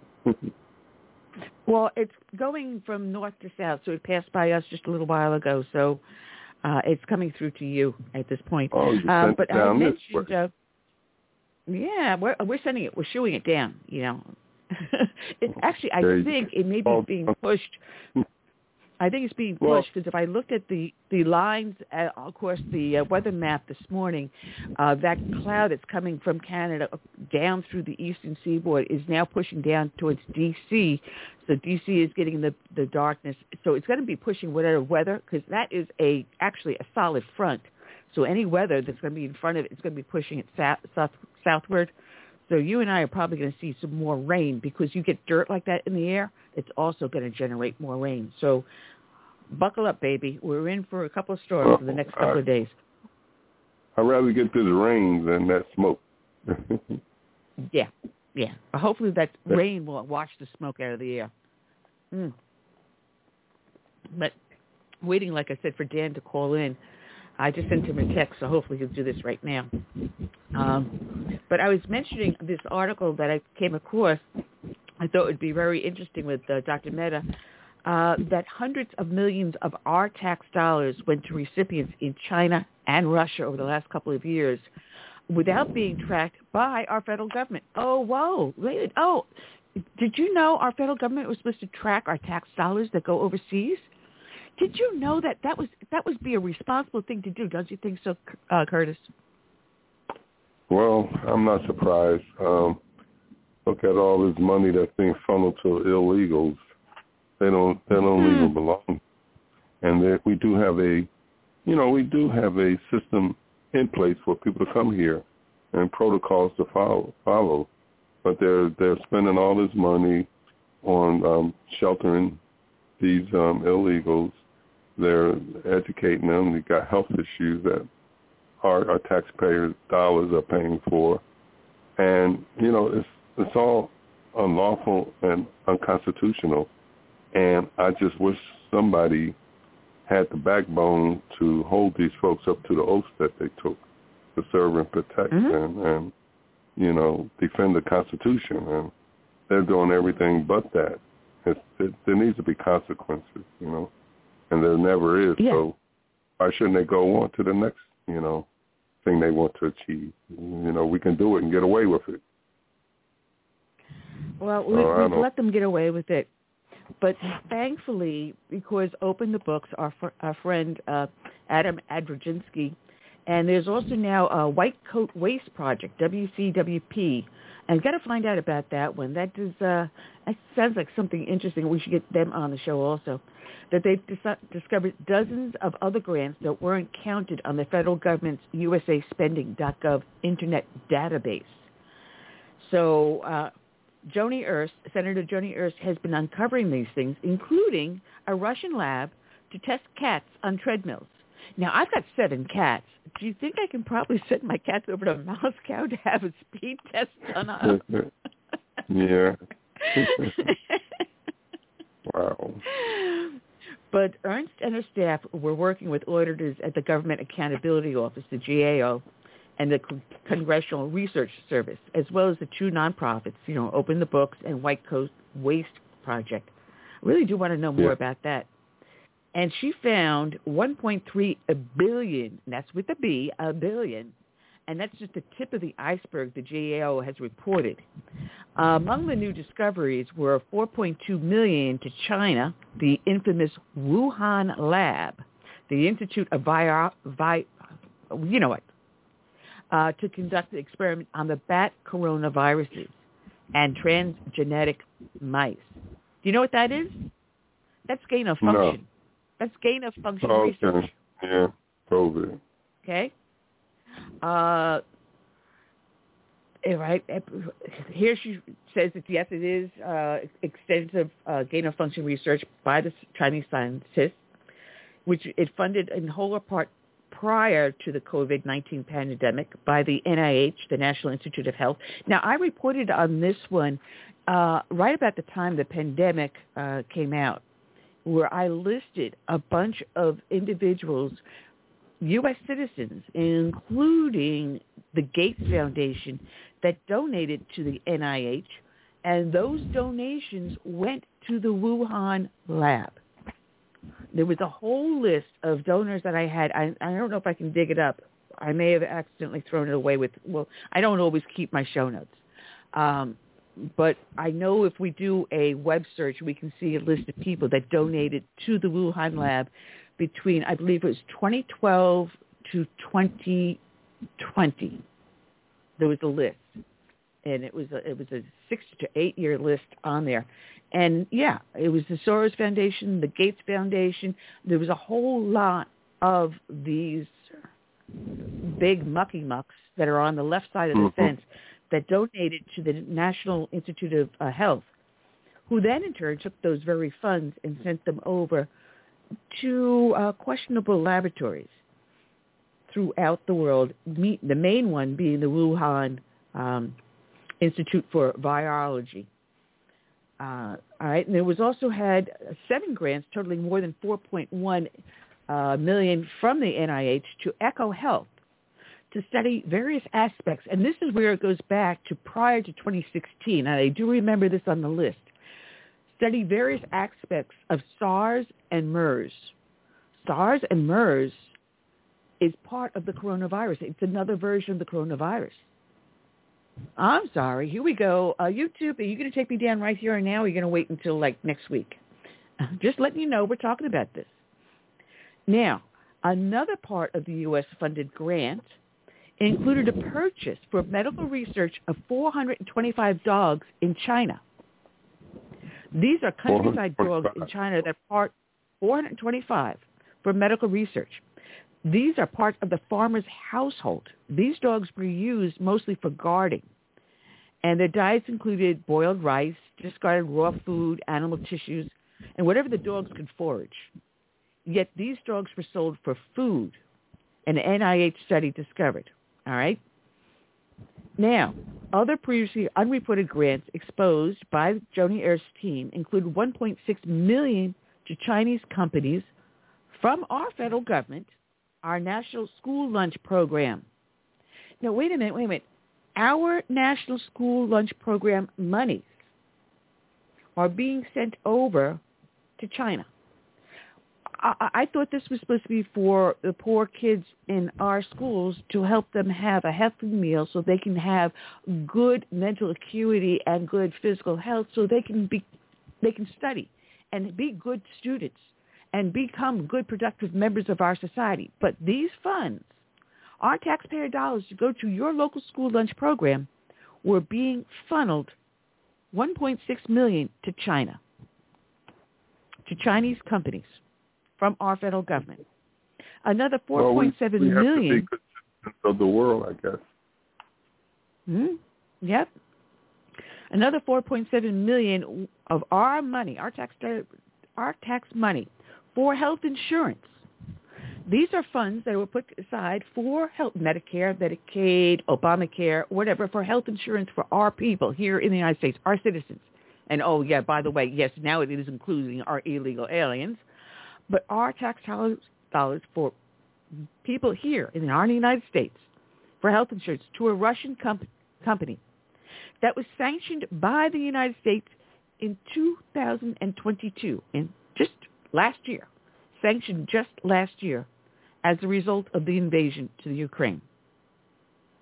Folks, this is your tax dollars at work, courtesy of the Biden administration. Nice. Yeah. Isn't that wonderful? And I don't think they gave up on this single-payer system either. They're working on that as we, speak. I think one of the reasons why Obama stayed behind in Washington, D.C. is to run the Democrat Party. Most presidents, they go out to their ranch or whatever and just live their lives, looking over the sunset. until it's time for this sunset now. But this guy remained active.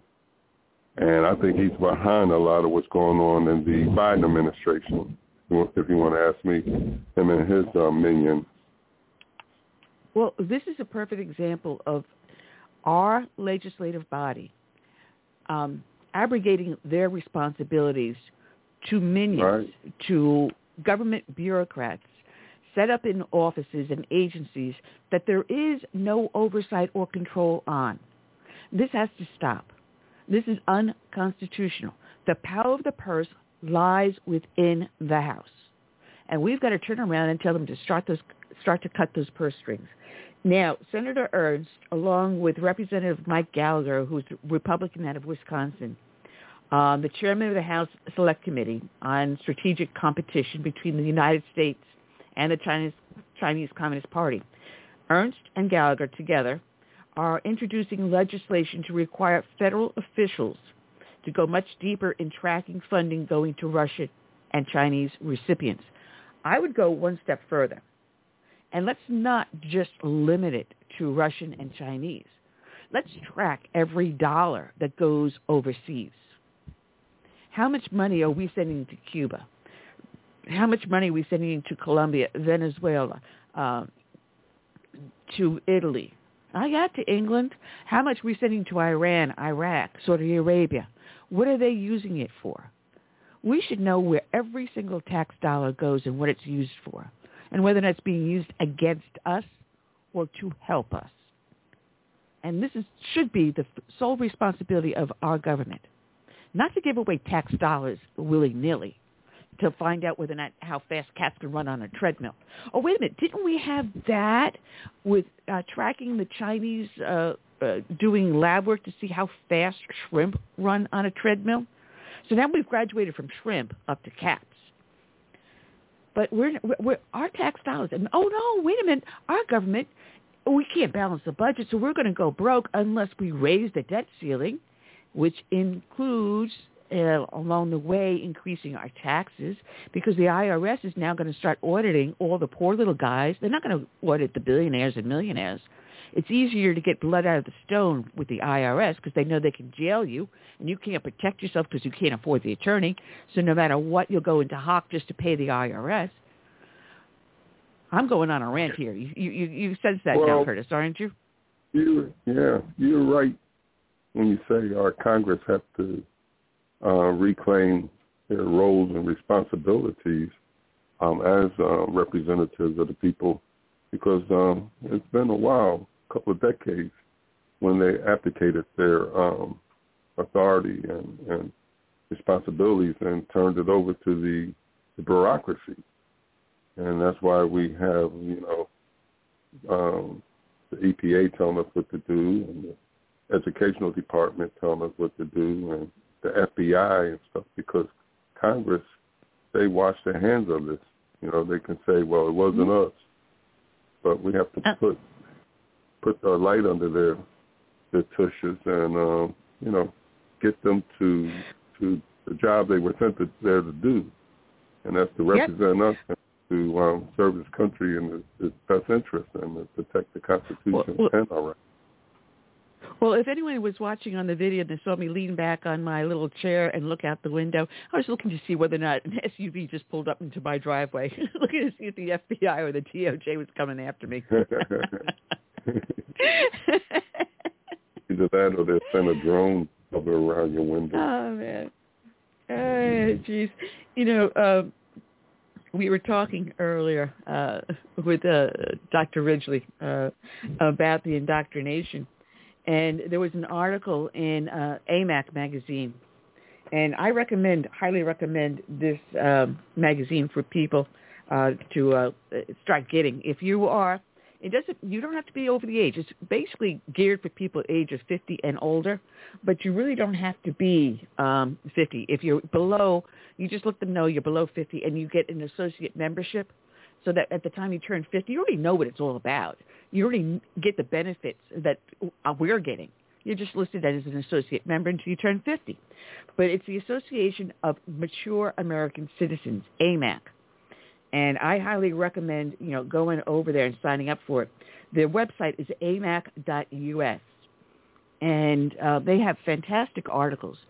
They are in direct competition with AARP. Folks, AARP is the organization that helped push and get us Obamacare. Yeah. They got us onto this health insurance merry-go-round, and that we can't seem to get ourselves off of. And when you go to a doctor and they say, well, you have to go through this hoop and have the insurance company approve you through that hoop and this and that. It's so crazy now. Ever since Obamacare rolled into position and it's been fully augmented, instituted into our healthcare system, I went to contact the surgeon that did my neck surgery. Because earlier this year, just several weeks ago, after I was recovering from the coronavirus, the inflammation in my body was so bad that I could not move my neck or my shoulders. Now, I had my neck fused a number of years ago, and I know that any sort of an infection or inflammation that I do get is going to go to any area in my body that has an artificial part in it. And then my neck is now fused on 3 levels. I have the shoulder replaced twice. They now call it the second one a revision. Same with my knee. So I have to be hypersensitive to body inflammation and infection. And when I could not move out of my bed, I could not even sit up. And I needed my fiancé to come over and help lift me up. And I ended up in the ER. They said, go to the guy who did your surgery. Well, I had not seen him in a number of years, about maybe 5. They said, oh, you haven't seen me in 5 years, so now you have to be a new patient. Excuse me? Because I don't have to come and see you every year. I no longer am being treated as a new patient. And now this is just not too long ago. Coronavirus was back in April. Here I am now, June. I can't get in to see him at all. I have to go through weeks of physical therapy before I'm even allowed to go to see him as a new patient, which I think is absolutely asinine, so which means I have to pay for physical therapy when I probably don't even need it. I just need him to take a look at my neck and say, yeah, you're okay, don't worry about it. You're fine. Get on with your life. But no, I have to pay for physical therapy before I can go see the surgeon that did the surgery. So now I'm having a problem with my digestive system. And this is a problem I've dealt with a number of times. It's put me in the ER a few times, so I know I have to stick to a certain type of diet and avoid heavy uses of antibiotics. And Sue's listening in, so she'll understand diverticulosis and C. diff.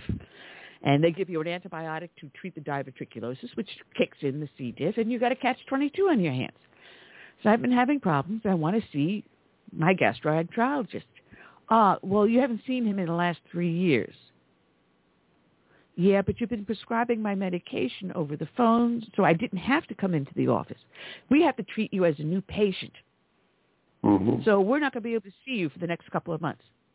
I'm in physical pain bending over now. I'm having problems now. I need to see you now. But no. So any gastroenterologist I go to, I'm going to be a new patient. So I'm going to have to wait several months to be treated by a doctor that has already seen me, has my medical records, can go to the hospital, pull up the medical records, bing, bang, boom, you're done. 15 minutes, bye, out the door. Change your medication here, change your diet here, just do this or that, and you're fine. But this new medical system they put into place is meant to tie the patient's hands, to frustrate you, to confound you. Of course. And who benefits? The insurance company. The insurance company is going to benefit from this because you're going to keep on paying your premiums because in order to see your surgeon, you have to see the therapist first. In order to see a gastroenterologist, you're going to have to go see your GP and get a referral to the gastroenterologist who already has all your medical records. All he has to do is just sit down and talk to you. That would be too simple. But getting back to AARP, because I want to make a comment on that. That's where we started, yes. That's where we started, AARP. Who gave us Obamacare? They are so ingrained in our society that people start getting these AARP notices and stuff in the mail at age 55, and it's almost like a rite of passage, well, I turned 55, got to get my AARP benefits. And I noticed that a lot of people don't know that there's a competitor out there to AARP, which is AMAC. So I don't know what AMAC is doing to promote who they are, but I'm telling you, AARP is on it all the time, nonstop. I mean, they catch you when you're 55 or even a few years before that and start telling you about the benefits and this and that and the other, and making it sound like you're welcome, or we're ready to welcome you in and all this. So I fight against this all the time. I tell people, look, AARP is not your friend. It's like you said, they help sponsor and support Obamacare. I tell them you need to look into sponsor AMAC. and support. They sponsor and support a lot of left-leaning issues. Now, here's just an example. In this month's issue, their main feature is A Generation at Risk, How the Radical Left is Destroying American Youth. This is AMAC magazine. Another one, ESG, the equity, social, and governance policies that are now ruining most pension plans. They write ESG, putting politics over pensions. Here, another one, Common Sense Fix to deliver primary care to low-income Americans. And again, another article, Explosive Federal Growth Must Stop. This is the AMAC magazine. I'm going to hold up in front of the camera for people to see. amac.us. I suggest you subscribe to it. And they don't cost as much as AARP. And yes, they have the other benefits in there, like if you want to buy gold coins or life insurance or take a trip. Yes, they have all the other benefits in there too. They also offer for dental, for vision, and they also offer the very same things that AARP does, but they don't push the left agenda on you. As a matter of fact, I think, Curtis, I'm going to reach out to them to see if they want to bring in as a guest on the show and talk about their magazine and get a broader coverage for them out there and become a spokesman for them. Because I've been pushing it on there. I even got my mom on to AMAC. I said, tear up your AARP, so she no longer gets AARP. She's going to be 91 next month. And AARP, you lost a 91-year-old lady because her daughter showed her the right way. That's a long life. Yes, that is a very long life. I don't know what happened to our friend Dan Perkins. Something must have happened, and I'll have to reach out to him later on and ask Danny, because I only spoke to him just last night for a while on the phone, and then he confirmed that he'd be calling in this morning, so something must have happened. So we will find out and get him back on the show, absolutely. But as I was saying, he's got this new thing in. Yeah, he's in Florida. He's not too far from you there, Curtis. Well, okay. Not too far from you. It's not a time zone issue. All right. No, it's not. No. He's in the same time zone as we are. And matter of fact, he's got a series of books that they may be making into a series. It deals with terrorism, and it's excellent books. I think I've missed the very last one that he's got out. I've got just about all of them. And if they make this into an action series, it'd be really fantastic. He also has another one. I don't remember if you remember, a couple of years ago, we were talking about why doesn't Grammy remember me, dealing with dementia and Alzheimer's in our elderly society, and how as our society ages more, we're going to see more of this occurring in those, like my mom. I even see some in myself. Sometimes I walk into the room 2 or 3 times going, what the heck did I walk in here for? And I walk out. You know that feeling. And it's like 3 seconds before that you had on your mind what you want to do or look for, and then 3 seconds it's like, okay, well, why am I here?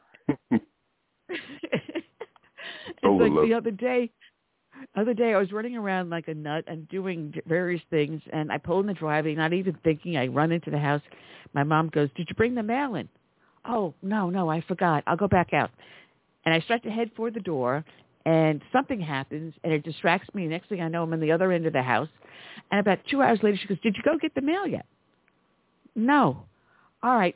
I start to head for the door. I swear this was like the fourth time I'm heading for the door, and I get distracted one more time, whether it's a phone call or something else happens. I don't know. Fourth time, and I just did not get the mail. So Omar and I decided to go out for the evening for dinner and for a couple of cocktails. She goes, oh, by the way, when you come home, can you bring the mail in the house? Yeah. I've done that before. Sometimes I just let it sit till the next day when the mail carrier comes by. Oh, jeez. You just can't make this stuff up. You really, really can't make this stuff up. No. Welcome to my world. Welcome to my world. But I'm sorry. I haven't been paying a lot to the chat rooms because we've been doing so much others.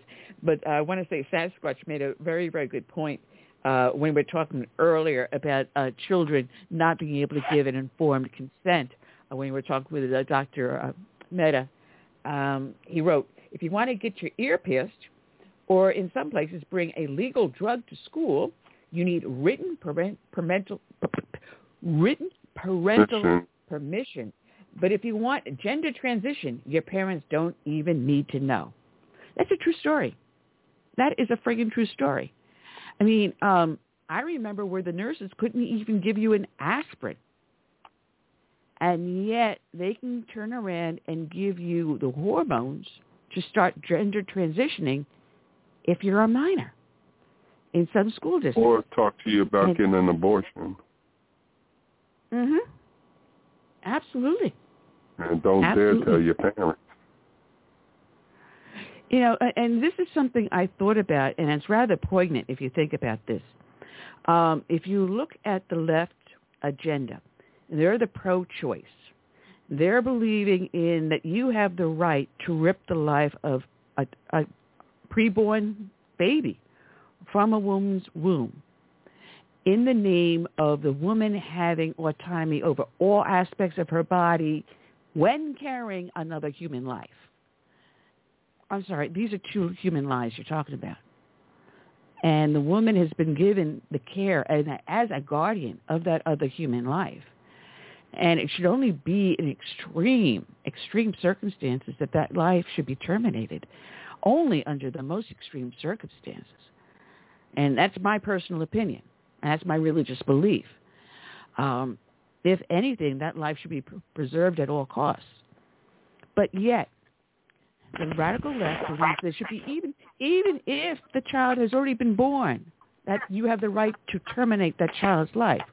This is the same left that if they cannot rip that child from the womb of that woman, if they cannot commit that abortion, that child aside, that fratricide, then if they can't get a hold of that child and ruin that child's life and destroy it, then as a young child in our school system, public school system, they now have the right to alter that child's life forever and rip it from your loving arms by altering it through perversion, by taking away its ability to be a parent, by altering its gender before it even enters puberty. So if they cannot rip that child's life from you in an abortion, they will rip it from your arms by forever alienating it with you in your family. And we've got our next guest in on the line, and we'll give Curtis a second to bring him back in. But this is something to it. If they cannot take your child before it's born, they will take it from you after it's born. So let's welcome back onto the show. We've missed him for the last month. Welcome back, stranger, Mark Tapscott. Good afternoon, Mark. How are you doing today? I'm good, Annie. How are you? And what crazy things have happened since we've been on air in D.C.? Holy moly, has the world started to explode the last couple of days? I pulled off articles to start talking to you about a couple of days ago, and I just threw them up in the air this morning. It's like, all right, Mark, I'm just going to let you go and have at it. Yeah, all bets are off. This is a whole new world with the Trump indictment and the absence of a Biden indictment. I like the way you said that, the absence of the Biden indictment. I like that one. You well, know, I mean, you think, it's. Go ahead. Well, you think about it, it's like Joe Biden admits to, as far back as 1974, maintaining control of classified documents and never turning them over. He admits it on camera, which they played the clip last night on Newsmax. We have it where Obama has, accidentally took some documents home. Bill Clinton, Bubba, had him in his sock drawer. Hillary Clinton had her on her smart device, but, she accidentally erased it. What do you mean, with the washcloth? I mean, we can name it. Even George W. Bush had classified documents when he left office. It has happened, and it has never, ever, ever in the history of our nation been classified. At worst, it's a fine. Yep, you're right. And let's just stipulate that Trump is guilty as he can possibly be, as the indictment has charged. Let's just stipulate that he's convicted. Okay. When are the others going to be indicted and tried? Because, as you just pointed out, Bill Clinton had classified audio tapes in his sock drawer. Barack Obama took hundreds and hundreds of documents for his library. Hillary Clinton poured bleach, whatever that stuff is that she used to destroy some part of 30. Beach Blitz. Yeah, right. Beach Bit. Right. One of those things. Yeah.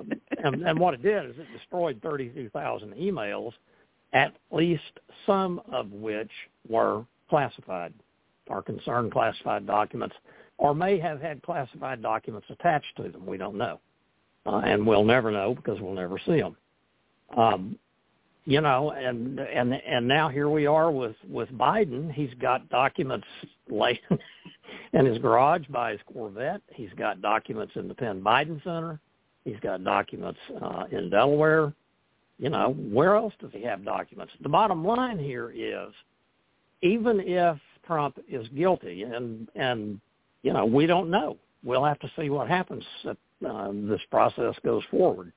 But even if he is guilty, that still leaves the question, the profound doubt that people in America, and growing doubt that people have about a double system of justice. There's one set of rules for the Democrats and another set of rules entirely for the Republicans.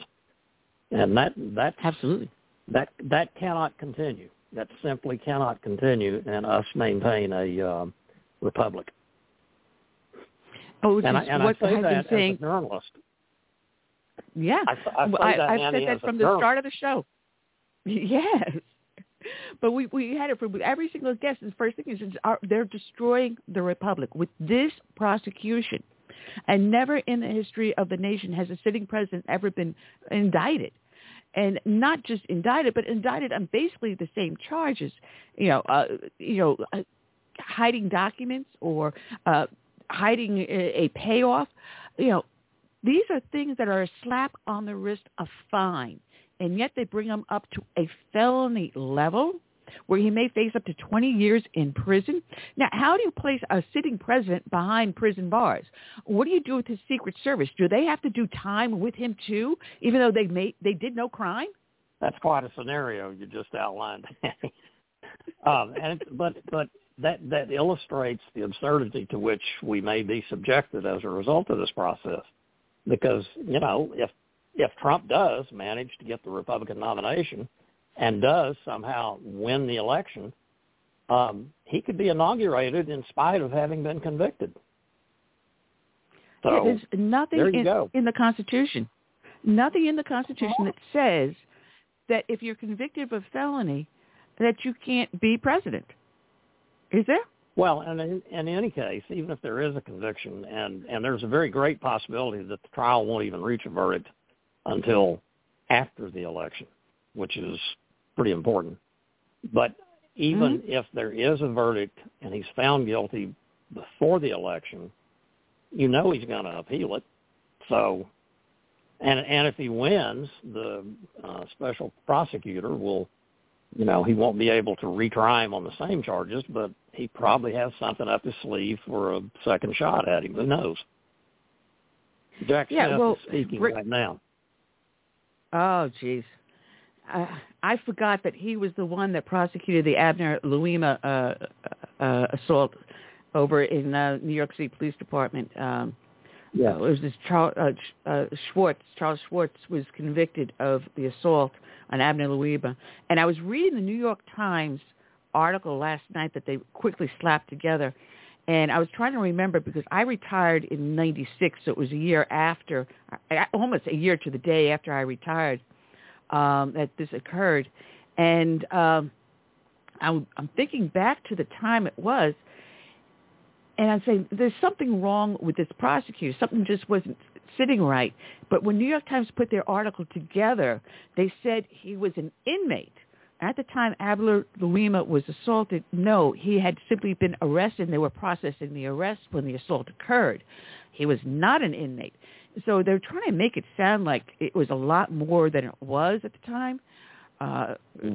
So a lot of the facts did not quite jive in the New York Times article, so I was thumbing through them earlier today. But this guy doesn't have that great a conviction record, though. Well, and he has an 8-0, a unanimous U.S. Supreme Court that reversed his prosecution of the former governor of Virginia. I believe he has another prosecution that was political nature that was reversed, not by the Supreme Court, but by another court, I think. The bottom line here, Annie, at least in my view as a journalist, and this is a fact now, this is not simply my opinion, there are profound questions of whether or not every American citizen can expect equal treatment under the law. And, you know, that is the issue at stake. Yeah, we were clowning around earlier with one of our guests. Two of them were both attorneys. That it's not equal protection under the law unless you are of a special class. So if you are a conservative, a Christian conservative Republican, or if you are a liberal atheist Democrat, there's two separate sets of laws that will be applied to you. So the joke was, well, maybe Trump should join the LGBT community so he gets equal protection under the law. I mean, we can make a joke of it, but this is what we are facing right now. Look at the January 6th prisoners still. You're supposed to have a speedy trial, which means within 70 days in a federal court system. And they have been sitting there now going on 2 years? Yeah.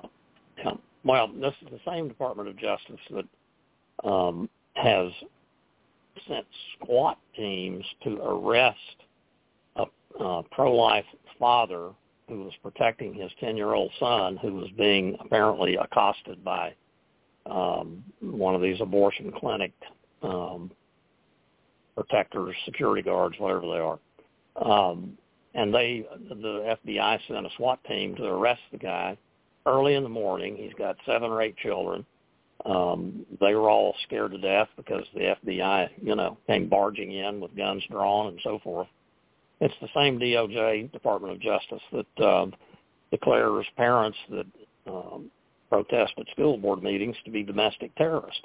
It's the same, Department of Justice / FBI that we now know has been, according to whistleblowers, credible whistleblowers. And trust me, I've dealt with a lot of whistleblowers in my journalism career. And the ones that we're hearing from now regarding the FBI are very credible. But we know that the FBI has manufactured false data about domestic terrorism. So, most Americans have doubts about whether or not they can believe or trust our government. That's the fundamental issue at stake here. Yeah, and it's an incredible doubt, too, because we're seeing that even some Democrats are starting to move over on the other side of the aisle when they say, maybe you do have a point here. Maybe we should be looking seriously at the Department of Justice and the FBI. Maybe we are seeing a violation of Americans' rights, a violation of the Constitution rampantly and wantonly. Well, it's one of the things that strikes me about this situation, and it did so immediately yesterday when I first heard that the indictment, when Trump confirmed the indictment, it was on the same day as Comer and both the Democrats and the Republicans on the House Oversight Committee got a look at the Form 1023, which is the form that Comer and Senator Grassley and others have been, the FBI has been refusing to reveal. Drum roll. They finally got a look at it. And they finally got a look at it. And it is at least a credible allegation that the then Vice President of the United States was taking a bribe from a foreign individual. And that's they've known about this since at least 2020. What have they been doing on that? You don't just let it sit. You do something about it, and you draw some conclusions about what further should be done, if anything. And the FBI refuses to discuss that. Yeah.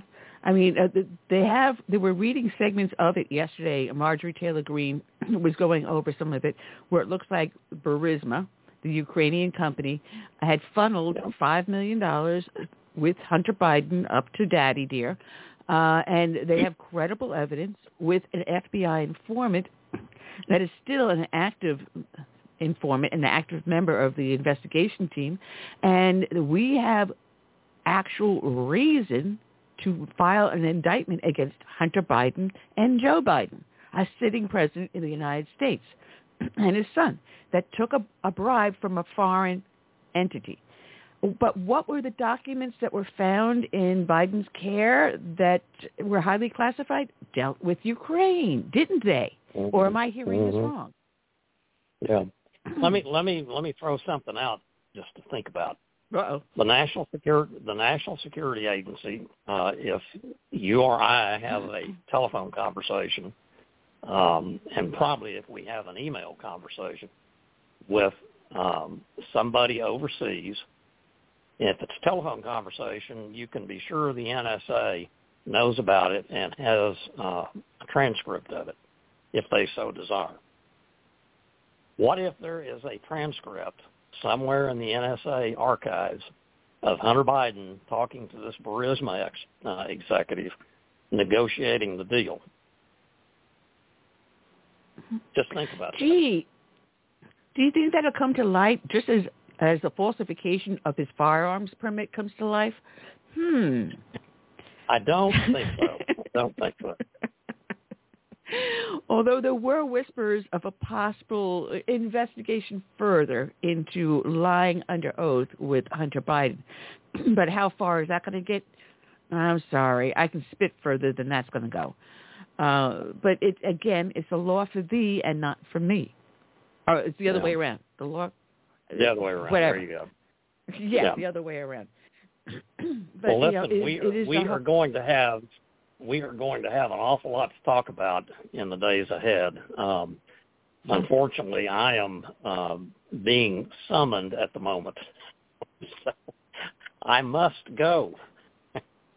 All right. Well, thank you, Mark. People can find you over the Epic Times, and God bless you. And we'll be talking to you soon. Yes, we will definitely keep doing this, Annie. Okay. Take care. All Mark right. Tapscott, Take check care. it out. TheEpicTimes.com. Oh, and happy Father's Day next week. Thank you. All right.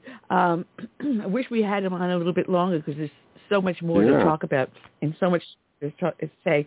But this indictment is going to be very, very interesting. And I find that the way that Alvin Bragg went about indicting Trump and the way Jack Smith is doing it, it is avoiding the need of double jeopardy. So they're figuring out if they can't get him one way, they're going to get him another. But watch and wait what's going to come out of Georgia. Georgia's going to be the next. And I think the more they go after Trump and the more they indict him, the more people are going to get behind him, because then they're going to see it for the witch hunt it actually is.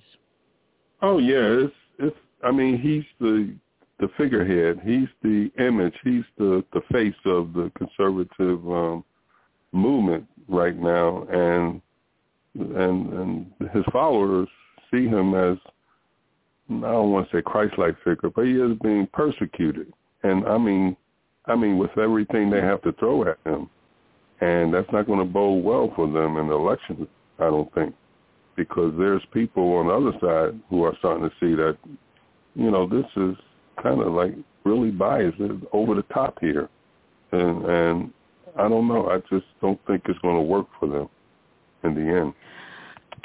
Well, here's something that it's slipped everyone past, and I think this ties into everything that's going on right now, and it says a lot to how much this administration wants a watchdog looking over them, because for the last 2 years, there have been 3 key watchdog jobs that have been vacant that Biden has not attempted to fill. He's failed to appoint inspector generals at the Department of Treasury and State, as well as the Agency for International Development. I'll say it again, Department of Treasury, Department of State, and the U.S. Agency for International Development.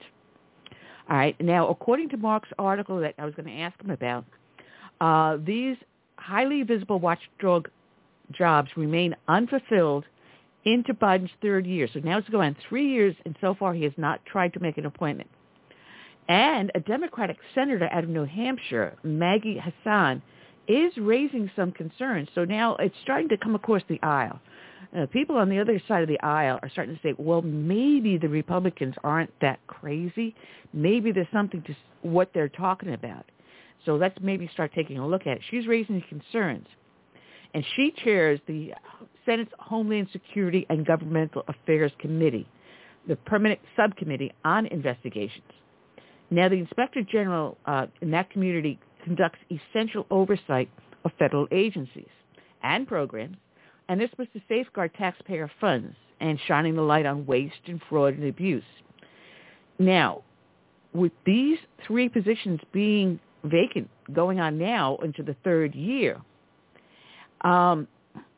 it's actually undermining the Inspector General's responsibility for carrying out their mandate. So in other words, if something's going on at the Department of Treasury or Department of State, we're not going to know about it because there's no Inspector General doing the oversight. So they can get away with just about anything until there's someone appointed and approved. That's provided that it's someone that the Senate can find palatable. So far now, the Department of State has been vacant for over 1,100 days. That's going on 3 years. That's coming up close to the 3-year mark. The U.S. Agency for International Development, that has been vacant for over 850 days. That's more than 2 years. The U.S. Department of Treasury, the IG position, has been vacant for almost 1,500 days. 1,500. Now, there's only 352 days per year. So that's more than 3 years. More than 3 years, the Department of Treasury has been vacant. Well, Obama left a lot of judicial seats vacant, and I don't know what he was thinking. Unfortunately, Trump was able to fill them, and that worked against the Democrats, and maybe this may work against them too. If they, let this go on and a Republican wins in 24, they'll get to seek these vacancies. Well, Senator Comer has also pointed out that there are also 3 other vacancies that have been vacant for just about as long also, and they include the Inspector General for TARP, Troubled Asset Relief Program. Oh, gee, why would we worry about whether or not someone's overseeing the money going into TARP, the Troubled Asset Relief Program? Bank failures? Bailouts? Interesting. National Security Agency, the NSA. FISA warrants. the Federal Deposit Insurance Corp. Again, bank bailouts. So there's a lot that is this administration wants to keep hidden from us. Mm-hmm. So we'll see what happens, and let's see if someone starts to hold Biden's feet to the fire. I don't see that happening anytime soon. Obama's running. Biden-Bama. Right. Biden-Bama. Oh, jeez. But, and the beat goes on. And the beat goes on. So let me ask you this. Did Pence officially announce yet? I don't think he has a chance. Announced the other day. I have to laugh. Sash Scott got me good because I'm dyslexic. I honestly will say I am dyslexic because he points out that he said public service announcement. Hill Faith is the organization that Mark Tapscott founded, and you are correct. Hill Faith, not Faith Hill, who is a singer. You got me. My bad. I always do it backwards. Can't be perfect all the time. Yeah, no. I'm sorry. What were you saying, Curtis? Now. I was asking about Pence that he announced. You said the other day, but he doesn't stand a chance. No. Right now you've got there's I think 12 big hitters right now. I know, but it'd be interesting. He's in Chris it, right? Christie. Yeah. Tim Scott. Tim Scott also. All right. I can tell you, one place I always go to see what's going on is politics1.com. And they will list all the people that have filed, whether or not they set up a website or not. And they try to stay bipartisan, nonpartisan, I should say, nonpartisan. And I find they do a pretty good job. But here we go. Holy cow, if you look at the number of people that filed under the Democratic Party, it would cover 3 pages if I were to print this out. The latest one to announce is Governor Doug Burgum out of North Dakota. Chris Christie, yes, New Jersey. DeSantis, Florida. Nikki Haley here, South Carolina. She's got a snowball's chance. Former Congressman Will Hurd out of Texas. Asa Hutchinson, former governor of Arkansas. Brian Kemp, governor in Georgia. Former VP Mike Pence, who also was a governor. People forget. Rick Perry, former governor of Texas. Vivek Ramaswamy, a venture capitalist. Now, I saw him at our South Carolina GOP convention. He was a keynote speaker. Very dynamic, very, when he spoke of American values, of what America stands for. Watch him in the next 4 to 8 years. Keep an eye on him. He just partnered up with Moms for Liberty. When the South Carolina Poverty Law Association declared Mom for Liberties a hate group, a terrorist group, he gladly stood side by side with them on stage supporting them. Watch this man. Someone made a comment that if I can't spell or pronounce his name, I'm not voting for him. I don't know. I think people nationwide will start to sit up and watch this guy. He's got a future. He has a definite future, and for the American dream, true American dream. My Senator Tim Scott here out of South Carolina. Miami Mayor Francis Suarez. He is his family was Cuban refugees. Watch for him. You will not see him on DeSantis' ticket. You will not see him on Trump's ticket because it's all out of Florida. And of course, Trump. The other major one is Governor Glenn Youngkin out of Virginia. And then if you look at the others that are running, holy moly, that list is even longer than the one on the Democratic side. And on the bottom of the list, I just saw, no, that's not, okay, I was looking for someone else. But yeah, there's a lot of them. If you just go Politics One, the number one, not the word one, Politics One, and you'll see all the others that have also filed But the Republicans are saying to get onto the debate stage, you need X amount of dollars from donors in order to make it to the stage, which means you may see only 12 or 16 get up there on the initial stage. Looks like we've got our Heritage Foundation victim. Want to welcome back Hannah Davis of the Heritage Foundation. How are you doing, Hannah? I'm doing good. How are you? All right. And I'm looking for my notes for you. And oh, my goodness. I have been having a blast with everyone else today because of everything that's been going on the news with Trump indictment and everything else going crazy out there. I'm looking for my notes it's for you. Wild time. What the heck did I do with it? It is a wild time. It is a very wild time. So I'm going to have to go off the top of my head. Holy cow. There was an article recently up on the Heritage Foundation from one of your colleagues.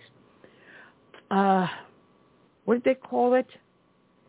Oh, shoot. It's like a passport almost, an immigration passport that lets them come across the border. And I'm trying to get the article. Say that again? An affidavit? Yeah.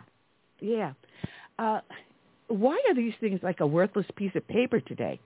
They mean nothing today. They used to have a meaning, but they don't anymore, do they?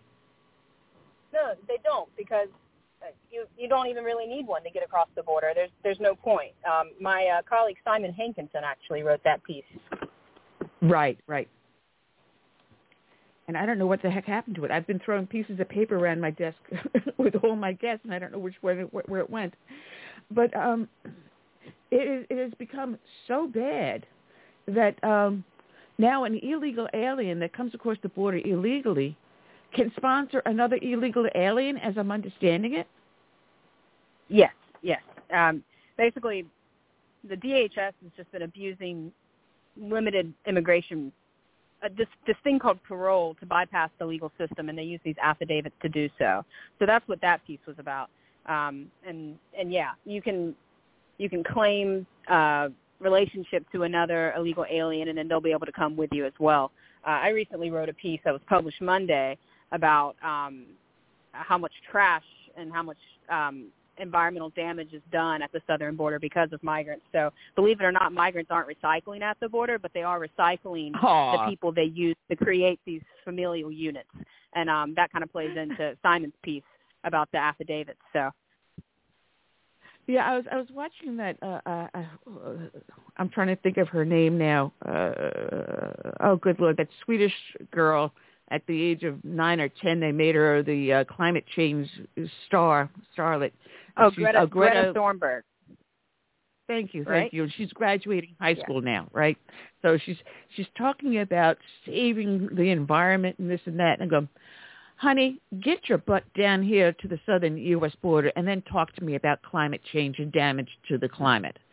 I mean, really?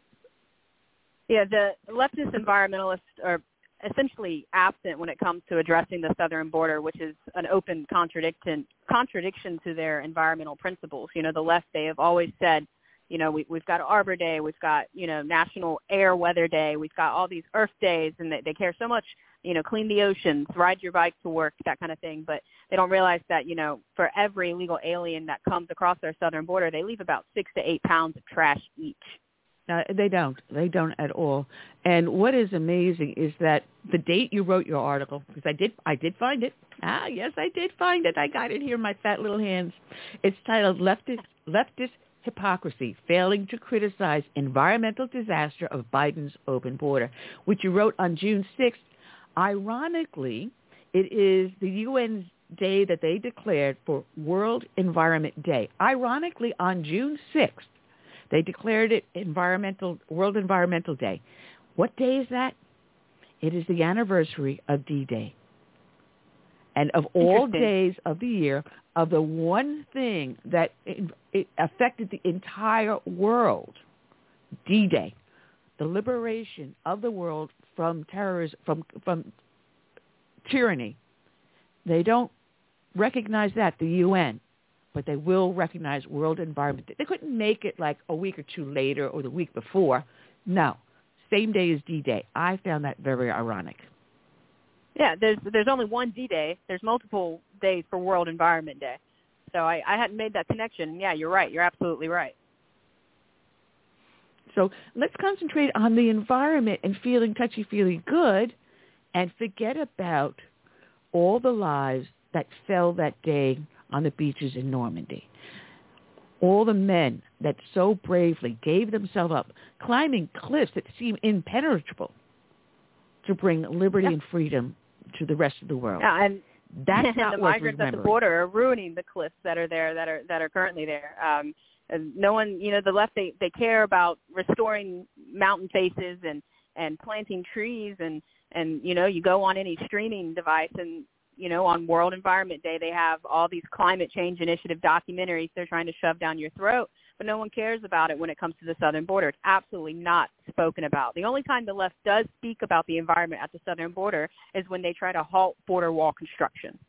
I've seen really, really pardon my French, but just stupid arguments from the left that say, oh, well, the migration flights of birds, they'll fly over the border wall. They'll fly over. They can figure it out. And that's the only time it ever comes up when they talk about the environment. And it's a complete contradiction. If they could just bring that same green gusto to the southern border, we'd be in a lot better place than we are now. But Hannah, the birds can fly over the southern border now, straight into the wind farms they're erecting in Texas and everywhere else south of, in our southern states to make green energy, and then get killed flying into the wind farms. So brilliant. Yeah. Let's not protect the birds from accidentally going into these wind farms. Just leave them open so that they can boom. And then the illegal immigrants can also cross over too and not have to climb those white cliffs that our heroes climbed.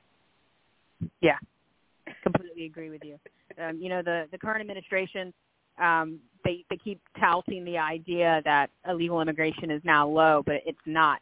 And at the same time, the cartels are just running victory laps around whatever border construction we do have. I've seen videos today of people throwing other people over the border wall, climbing over the border wall. The cartels, the coyotes, they're making so much money from this, and it's a shame that our current administration is doing nothing to mitigate that. Well, you're right in there that the border includes 693 miles of federal or tribal-owned land, some of which are designated as protected areas, such as the Sonoran Desert National Monument, Big Bend National Park, Buenos Aires National Wildlife Refuge, just to name a few. You're right. And you're right that these are all vital to our natural heritage. Now, wait a minute. You champion the causes of Native American Indians as long as it doesn't have to do with the southern border. So it's okay to violate their tribal lands, their rights, their property rights, their personal security. You can see crime rates rise on the tribal lands. That's okay. That's okay. But heaven forbid it be, say, like in the state of Montana or Nevada or maybe even the state of New Jersey. You can't violate tribal lands or rights there, but on the southern border, it's perfectly fine. That's exactly right. And the Biden administration has put billions and billions of dollars into including Native Americans into their equity plan. Every DHS document, every FEMA grant now says tribal lands or tribal-owned lands to bring recognition to the Native Americans, but then they totally derelict them when it comes to the southern border. It's absolutely ridiculous. So not only are people being affected, but so are their regions, so are their lands, and it's a shame. It's a shame, and I said it again, and I'll say it again. But that same green gusto needs to be brought to the southern border, and it's a topic I noted that not a lot of people write about, and it's very touchy, and it's a direct call out to the left to get their act together. You can't be on the border fence about it. You can't say that you're all for the environment, but then completely let it just go to ruins down there. I mean, we've got human waste. You've got vehicles that are abandoned. You've got backpacks filled with who knows what. People are finding syringes and medicine, and it's horrible. So if you really care, if you really care about the animals, if you really care about the water systems that are being affected by the runoff from human waste and spewage, you would do something about it. Yeah, and when Biden came to office and the border got flung wide open, we were talking about that here, about the rise, especially when migrants, the illegal aliens, would end up in cities like Los Angeles, the rise in cases of, oh, good Lord, brain fart, meningitis, tuberculosis, a lot of diseases, rubella, measles, things that we eradicated, chickenpox, things like that, we eradicated decades ago. Also now, what's the other one? Leprosy, another one. They were finding police officers coming down with leprosy because they were interacting with these communities of illegal aliens, where we've never had this. When was the last time we saw a case of leprosy? It had been at least 3 or 4 decades ago. But yet we're finding these diseases coming across with these illegal aliens, and no one's talking about that, but we'll get locked down for COVID. Yeah. You're exactly right. And, I mean, the school systems in Chicago, parents are outraged because, vaccines, over 10 vaccinations are required to enroll their children in schools in Chicago, but the migrants that they're allowing into the school systems don't have to have any proof of medical documentation whatsoever. So you're right. Get ready for measles. Get ready for rubella. It's all going to come back.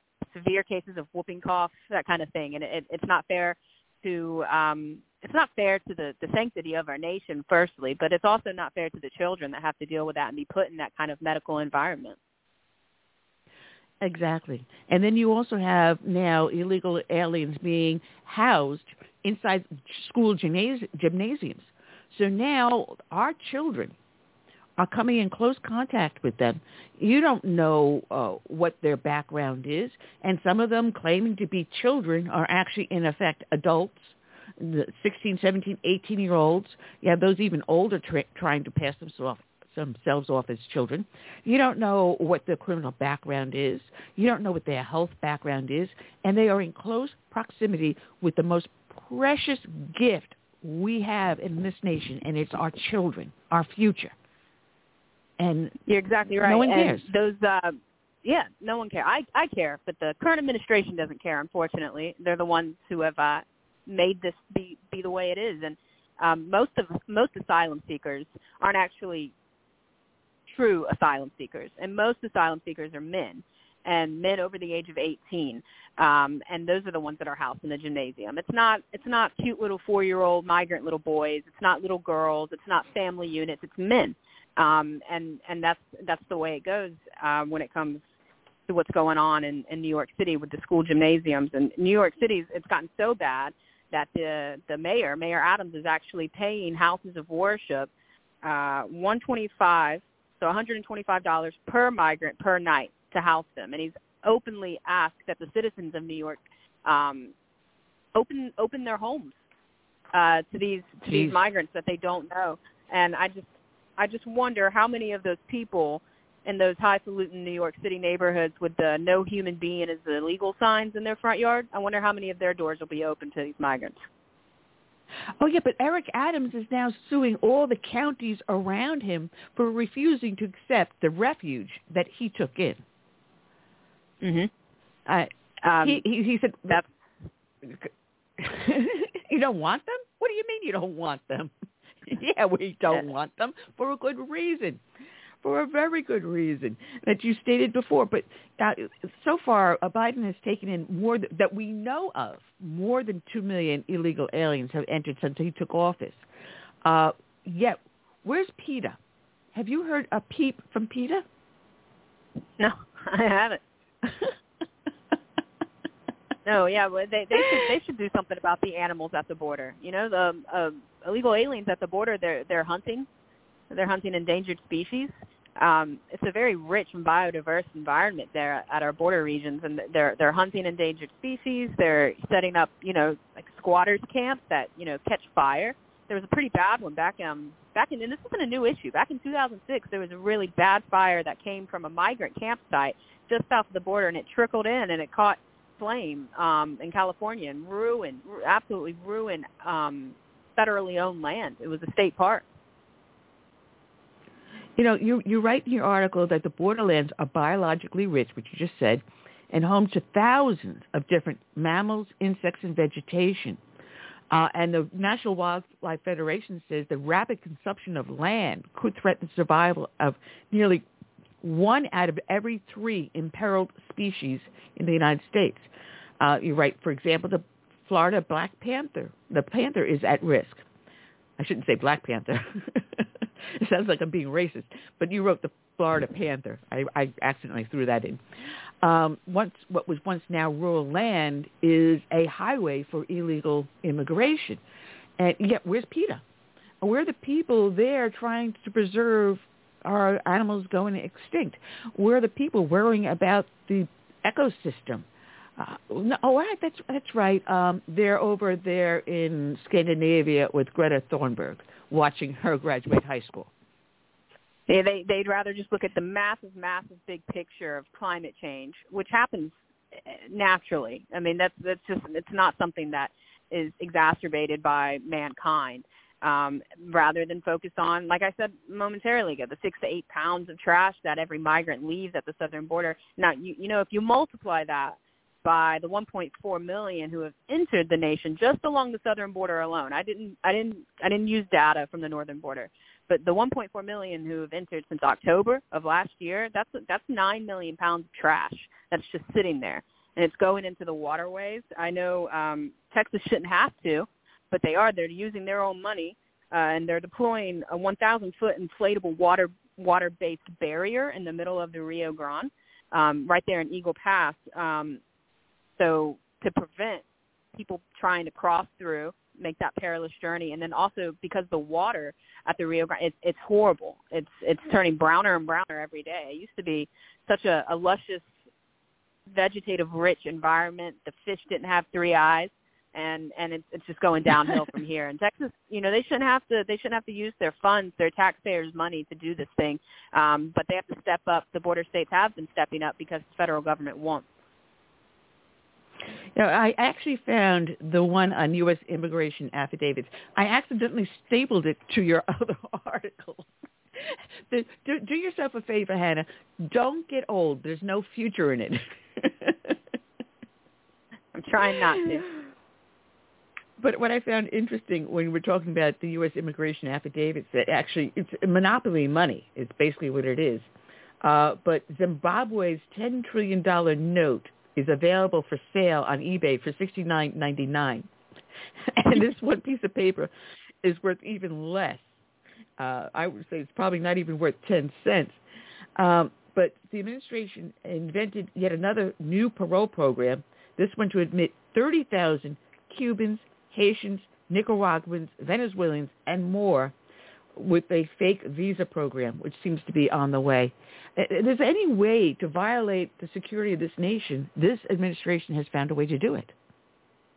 Yeah, I can see some sense in coming in legally and then trying to represent, you know, your cousin or your aunt or your own child who's still south or north of the border, and then having them come in through you through a legal process. But basically these affidavits, someone who's arrived illegally a year ago, 5 years ago, they can now sponsor anyone, and they can come in illegally as well through these. You know, the Biden administration loves to say this thing called a lawful pathway. And that's his way of circumnavigating all the legalities and the pre-existing laws that every other administration has listened to, and he gets them all in, and through, like I said, these lawful pathways. But it doesn't mean that the pathway or the migrant taking it are legal themselves. It's just it's like his mass parole program, the catch and release program. None of them are lawful. None of them are here legally. You know, they keep saying that immigration's down, but it's not. Illegal immigration is as rampant as it's ever been, and to play this, he's trying to snow the American people just because you're ushering them through a port of entry, barely screening or vetting them, sending them off with an app that will give them a court date 7 years from now. That's not legal. So it's not a lawful pathway. It doesn't make those migrants all of a sudden legal aliens, law-abiding citizens. It just doesn't, and it's a crying shame that this ruse has just gone on for far too long.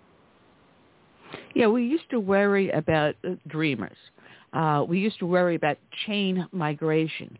Chain migration would be where someone comes over legally, and then they want to bring their spouse and their children. But what happened with chain migration is that now the spouse came over and said, well, I want to bring my sister or my mother or my brother. And then the brother comes over, and I want to bring my spouse and my kids and my mother. That's chain migration, but it's legal. However, what we have now with these immigration affidavits, it's not even chain migration. It's just illegal immigration run amok. Yeah, and parole used to be on a case-by-case basis. That's how it's written in the law.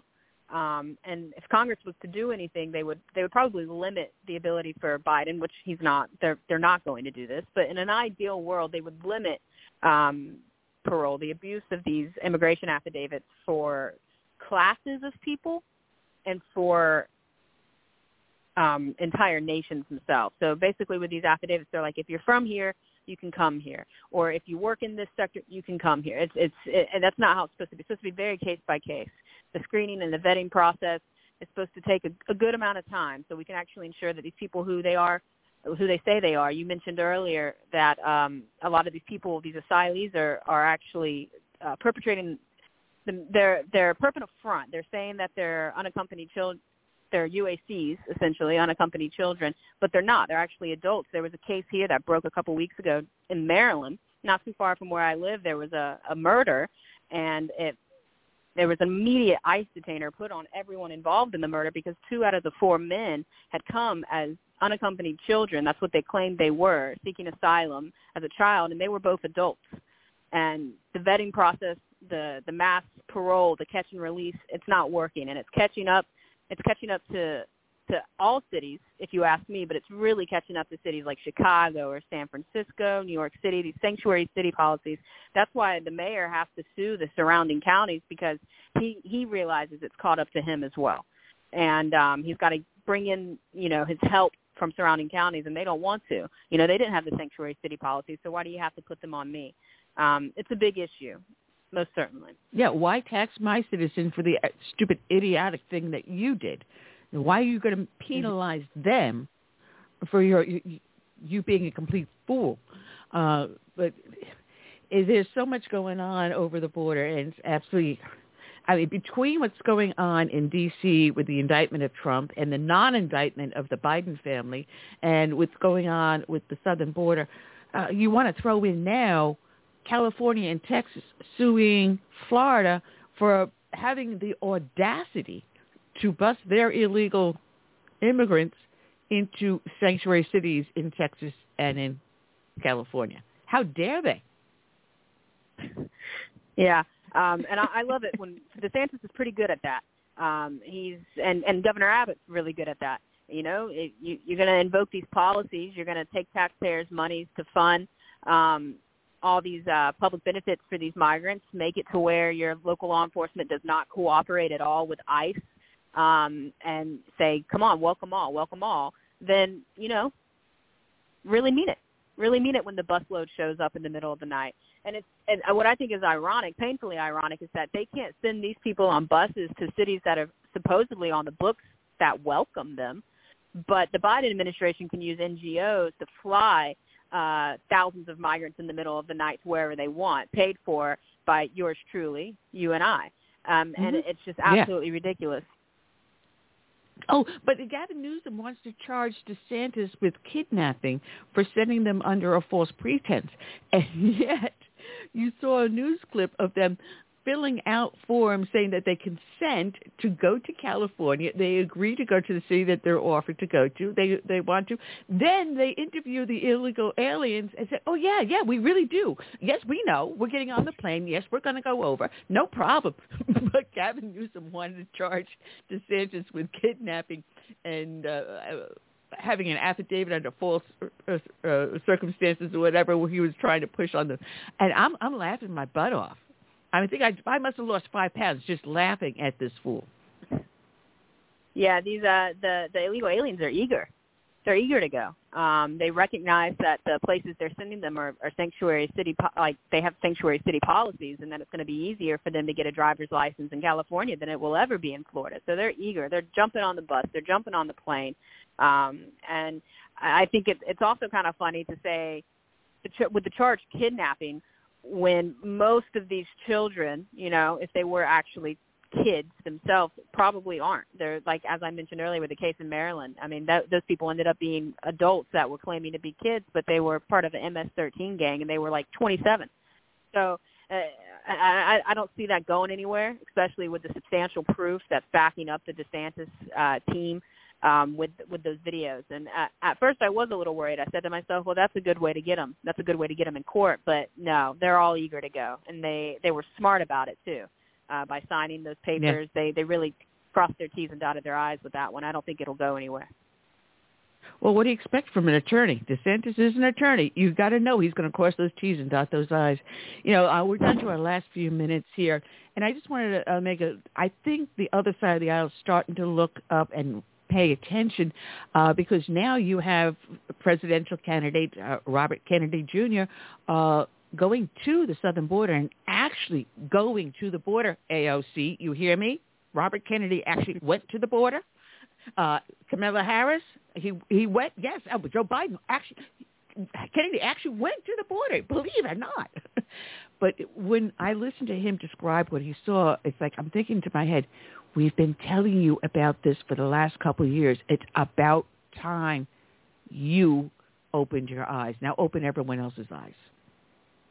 Yeah, exactly right. I saw what he said, and I didn't know if it was the D.C. haze, the smoke coming from the Canadian wildfires or what, but I was like, is he making sense? The pot. Is this leftist? Is this a leftist making sense? And I said it last time I was on the show with you. I think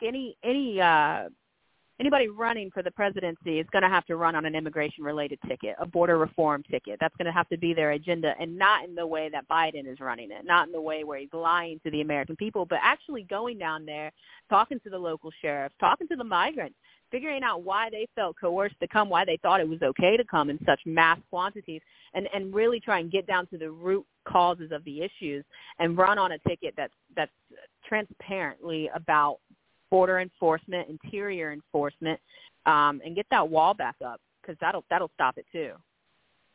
Well, I want to know who is the vendor and who's paying the vendor to give these people these beautiful backpacks and the shoes and the clothing that they wear, because I don't see people coming over here in tags and rags. I see them coming with smart devices that are more expensive than what I have sitting in front of me right now. I want to know who's paying for those custom-made T-shirts and slogan signs that they're coming over with. If we follow that trail, we just might know who truly is behind this illegal alien rush. I can tell you. Taxpayers' money is used to fund these FEMA grants, and the FEMA grants are for emergency food and shelter. It's an emergency food and shelter program. And then it's funneled to the NGOs, and it's all Biden. No other presidency has ever abused FEMA grants this much for a crisis that was made by design. It's derelict of duty. It's impeachment worthy. We're going to start with Secretary Mayorkas. Oh, if we only could. If we only could. Well, Hannah, it has been such great fun, and thank you for joining us again, and hope to see you again next week. All righty. Thank you. All right. God bless. Hannah Davis. Check her out, heritage.org. And that's all we got here for today, and I got the wrong mouse for the wrong computer as I try to hit the controls here. So, Curtis, we'll be back. I know I have a couple of people already starting to line up for next week. I just don't have the notes in front of me. But also, next Sunday is Father's Day. Let's keep that in mind. And if you don't join us next week ahead of time, I'll wish you a happy Father's Day. But it's been a great show. I'm sorry Dan Perkins didn't join us. I'll give him a call later on tonight to find out what's going on with him. Hopefully everything is okay. And I'm glad Mark Tapscott was able to join us. And thank you, everyone, for joining us over here on Facebook and YouTube and iHeart and Substack and a good lot. I don't even know where I am half anymore. Apple, Spotify, I don't know. But just go to our webpage. You can always tune over there at Southern Sense. Put a dash in the middle, southern-sense.com. And again, thank you for joining us. And we'll see you next week. Same bat time, same bat station. And I'll leave you with our friend, Gary Pecorella, Save America. All right.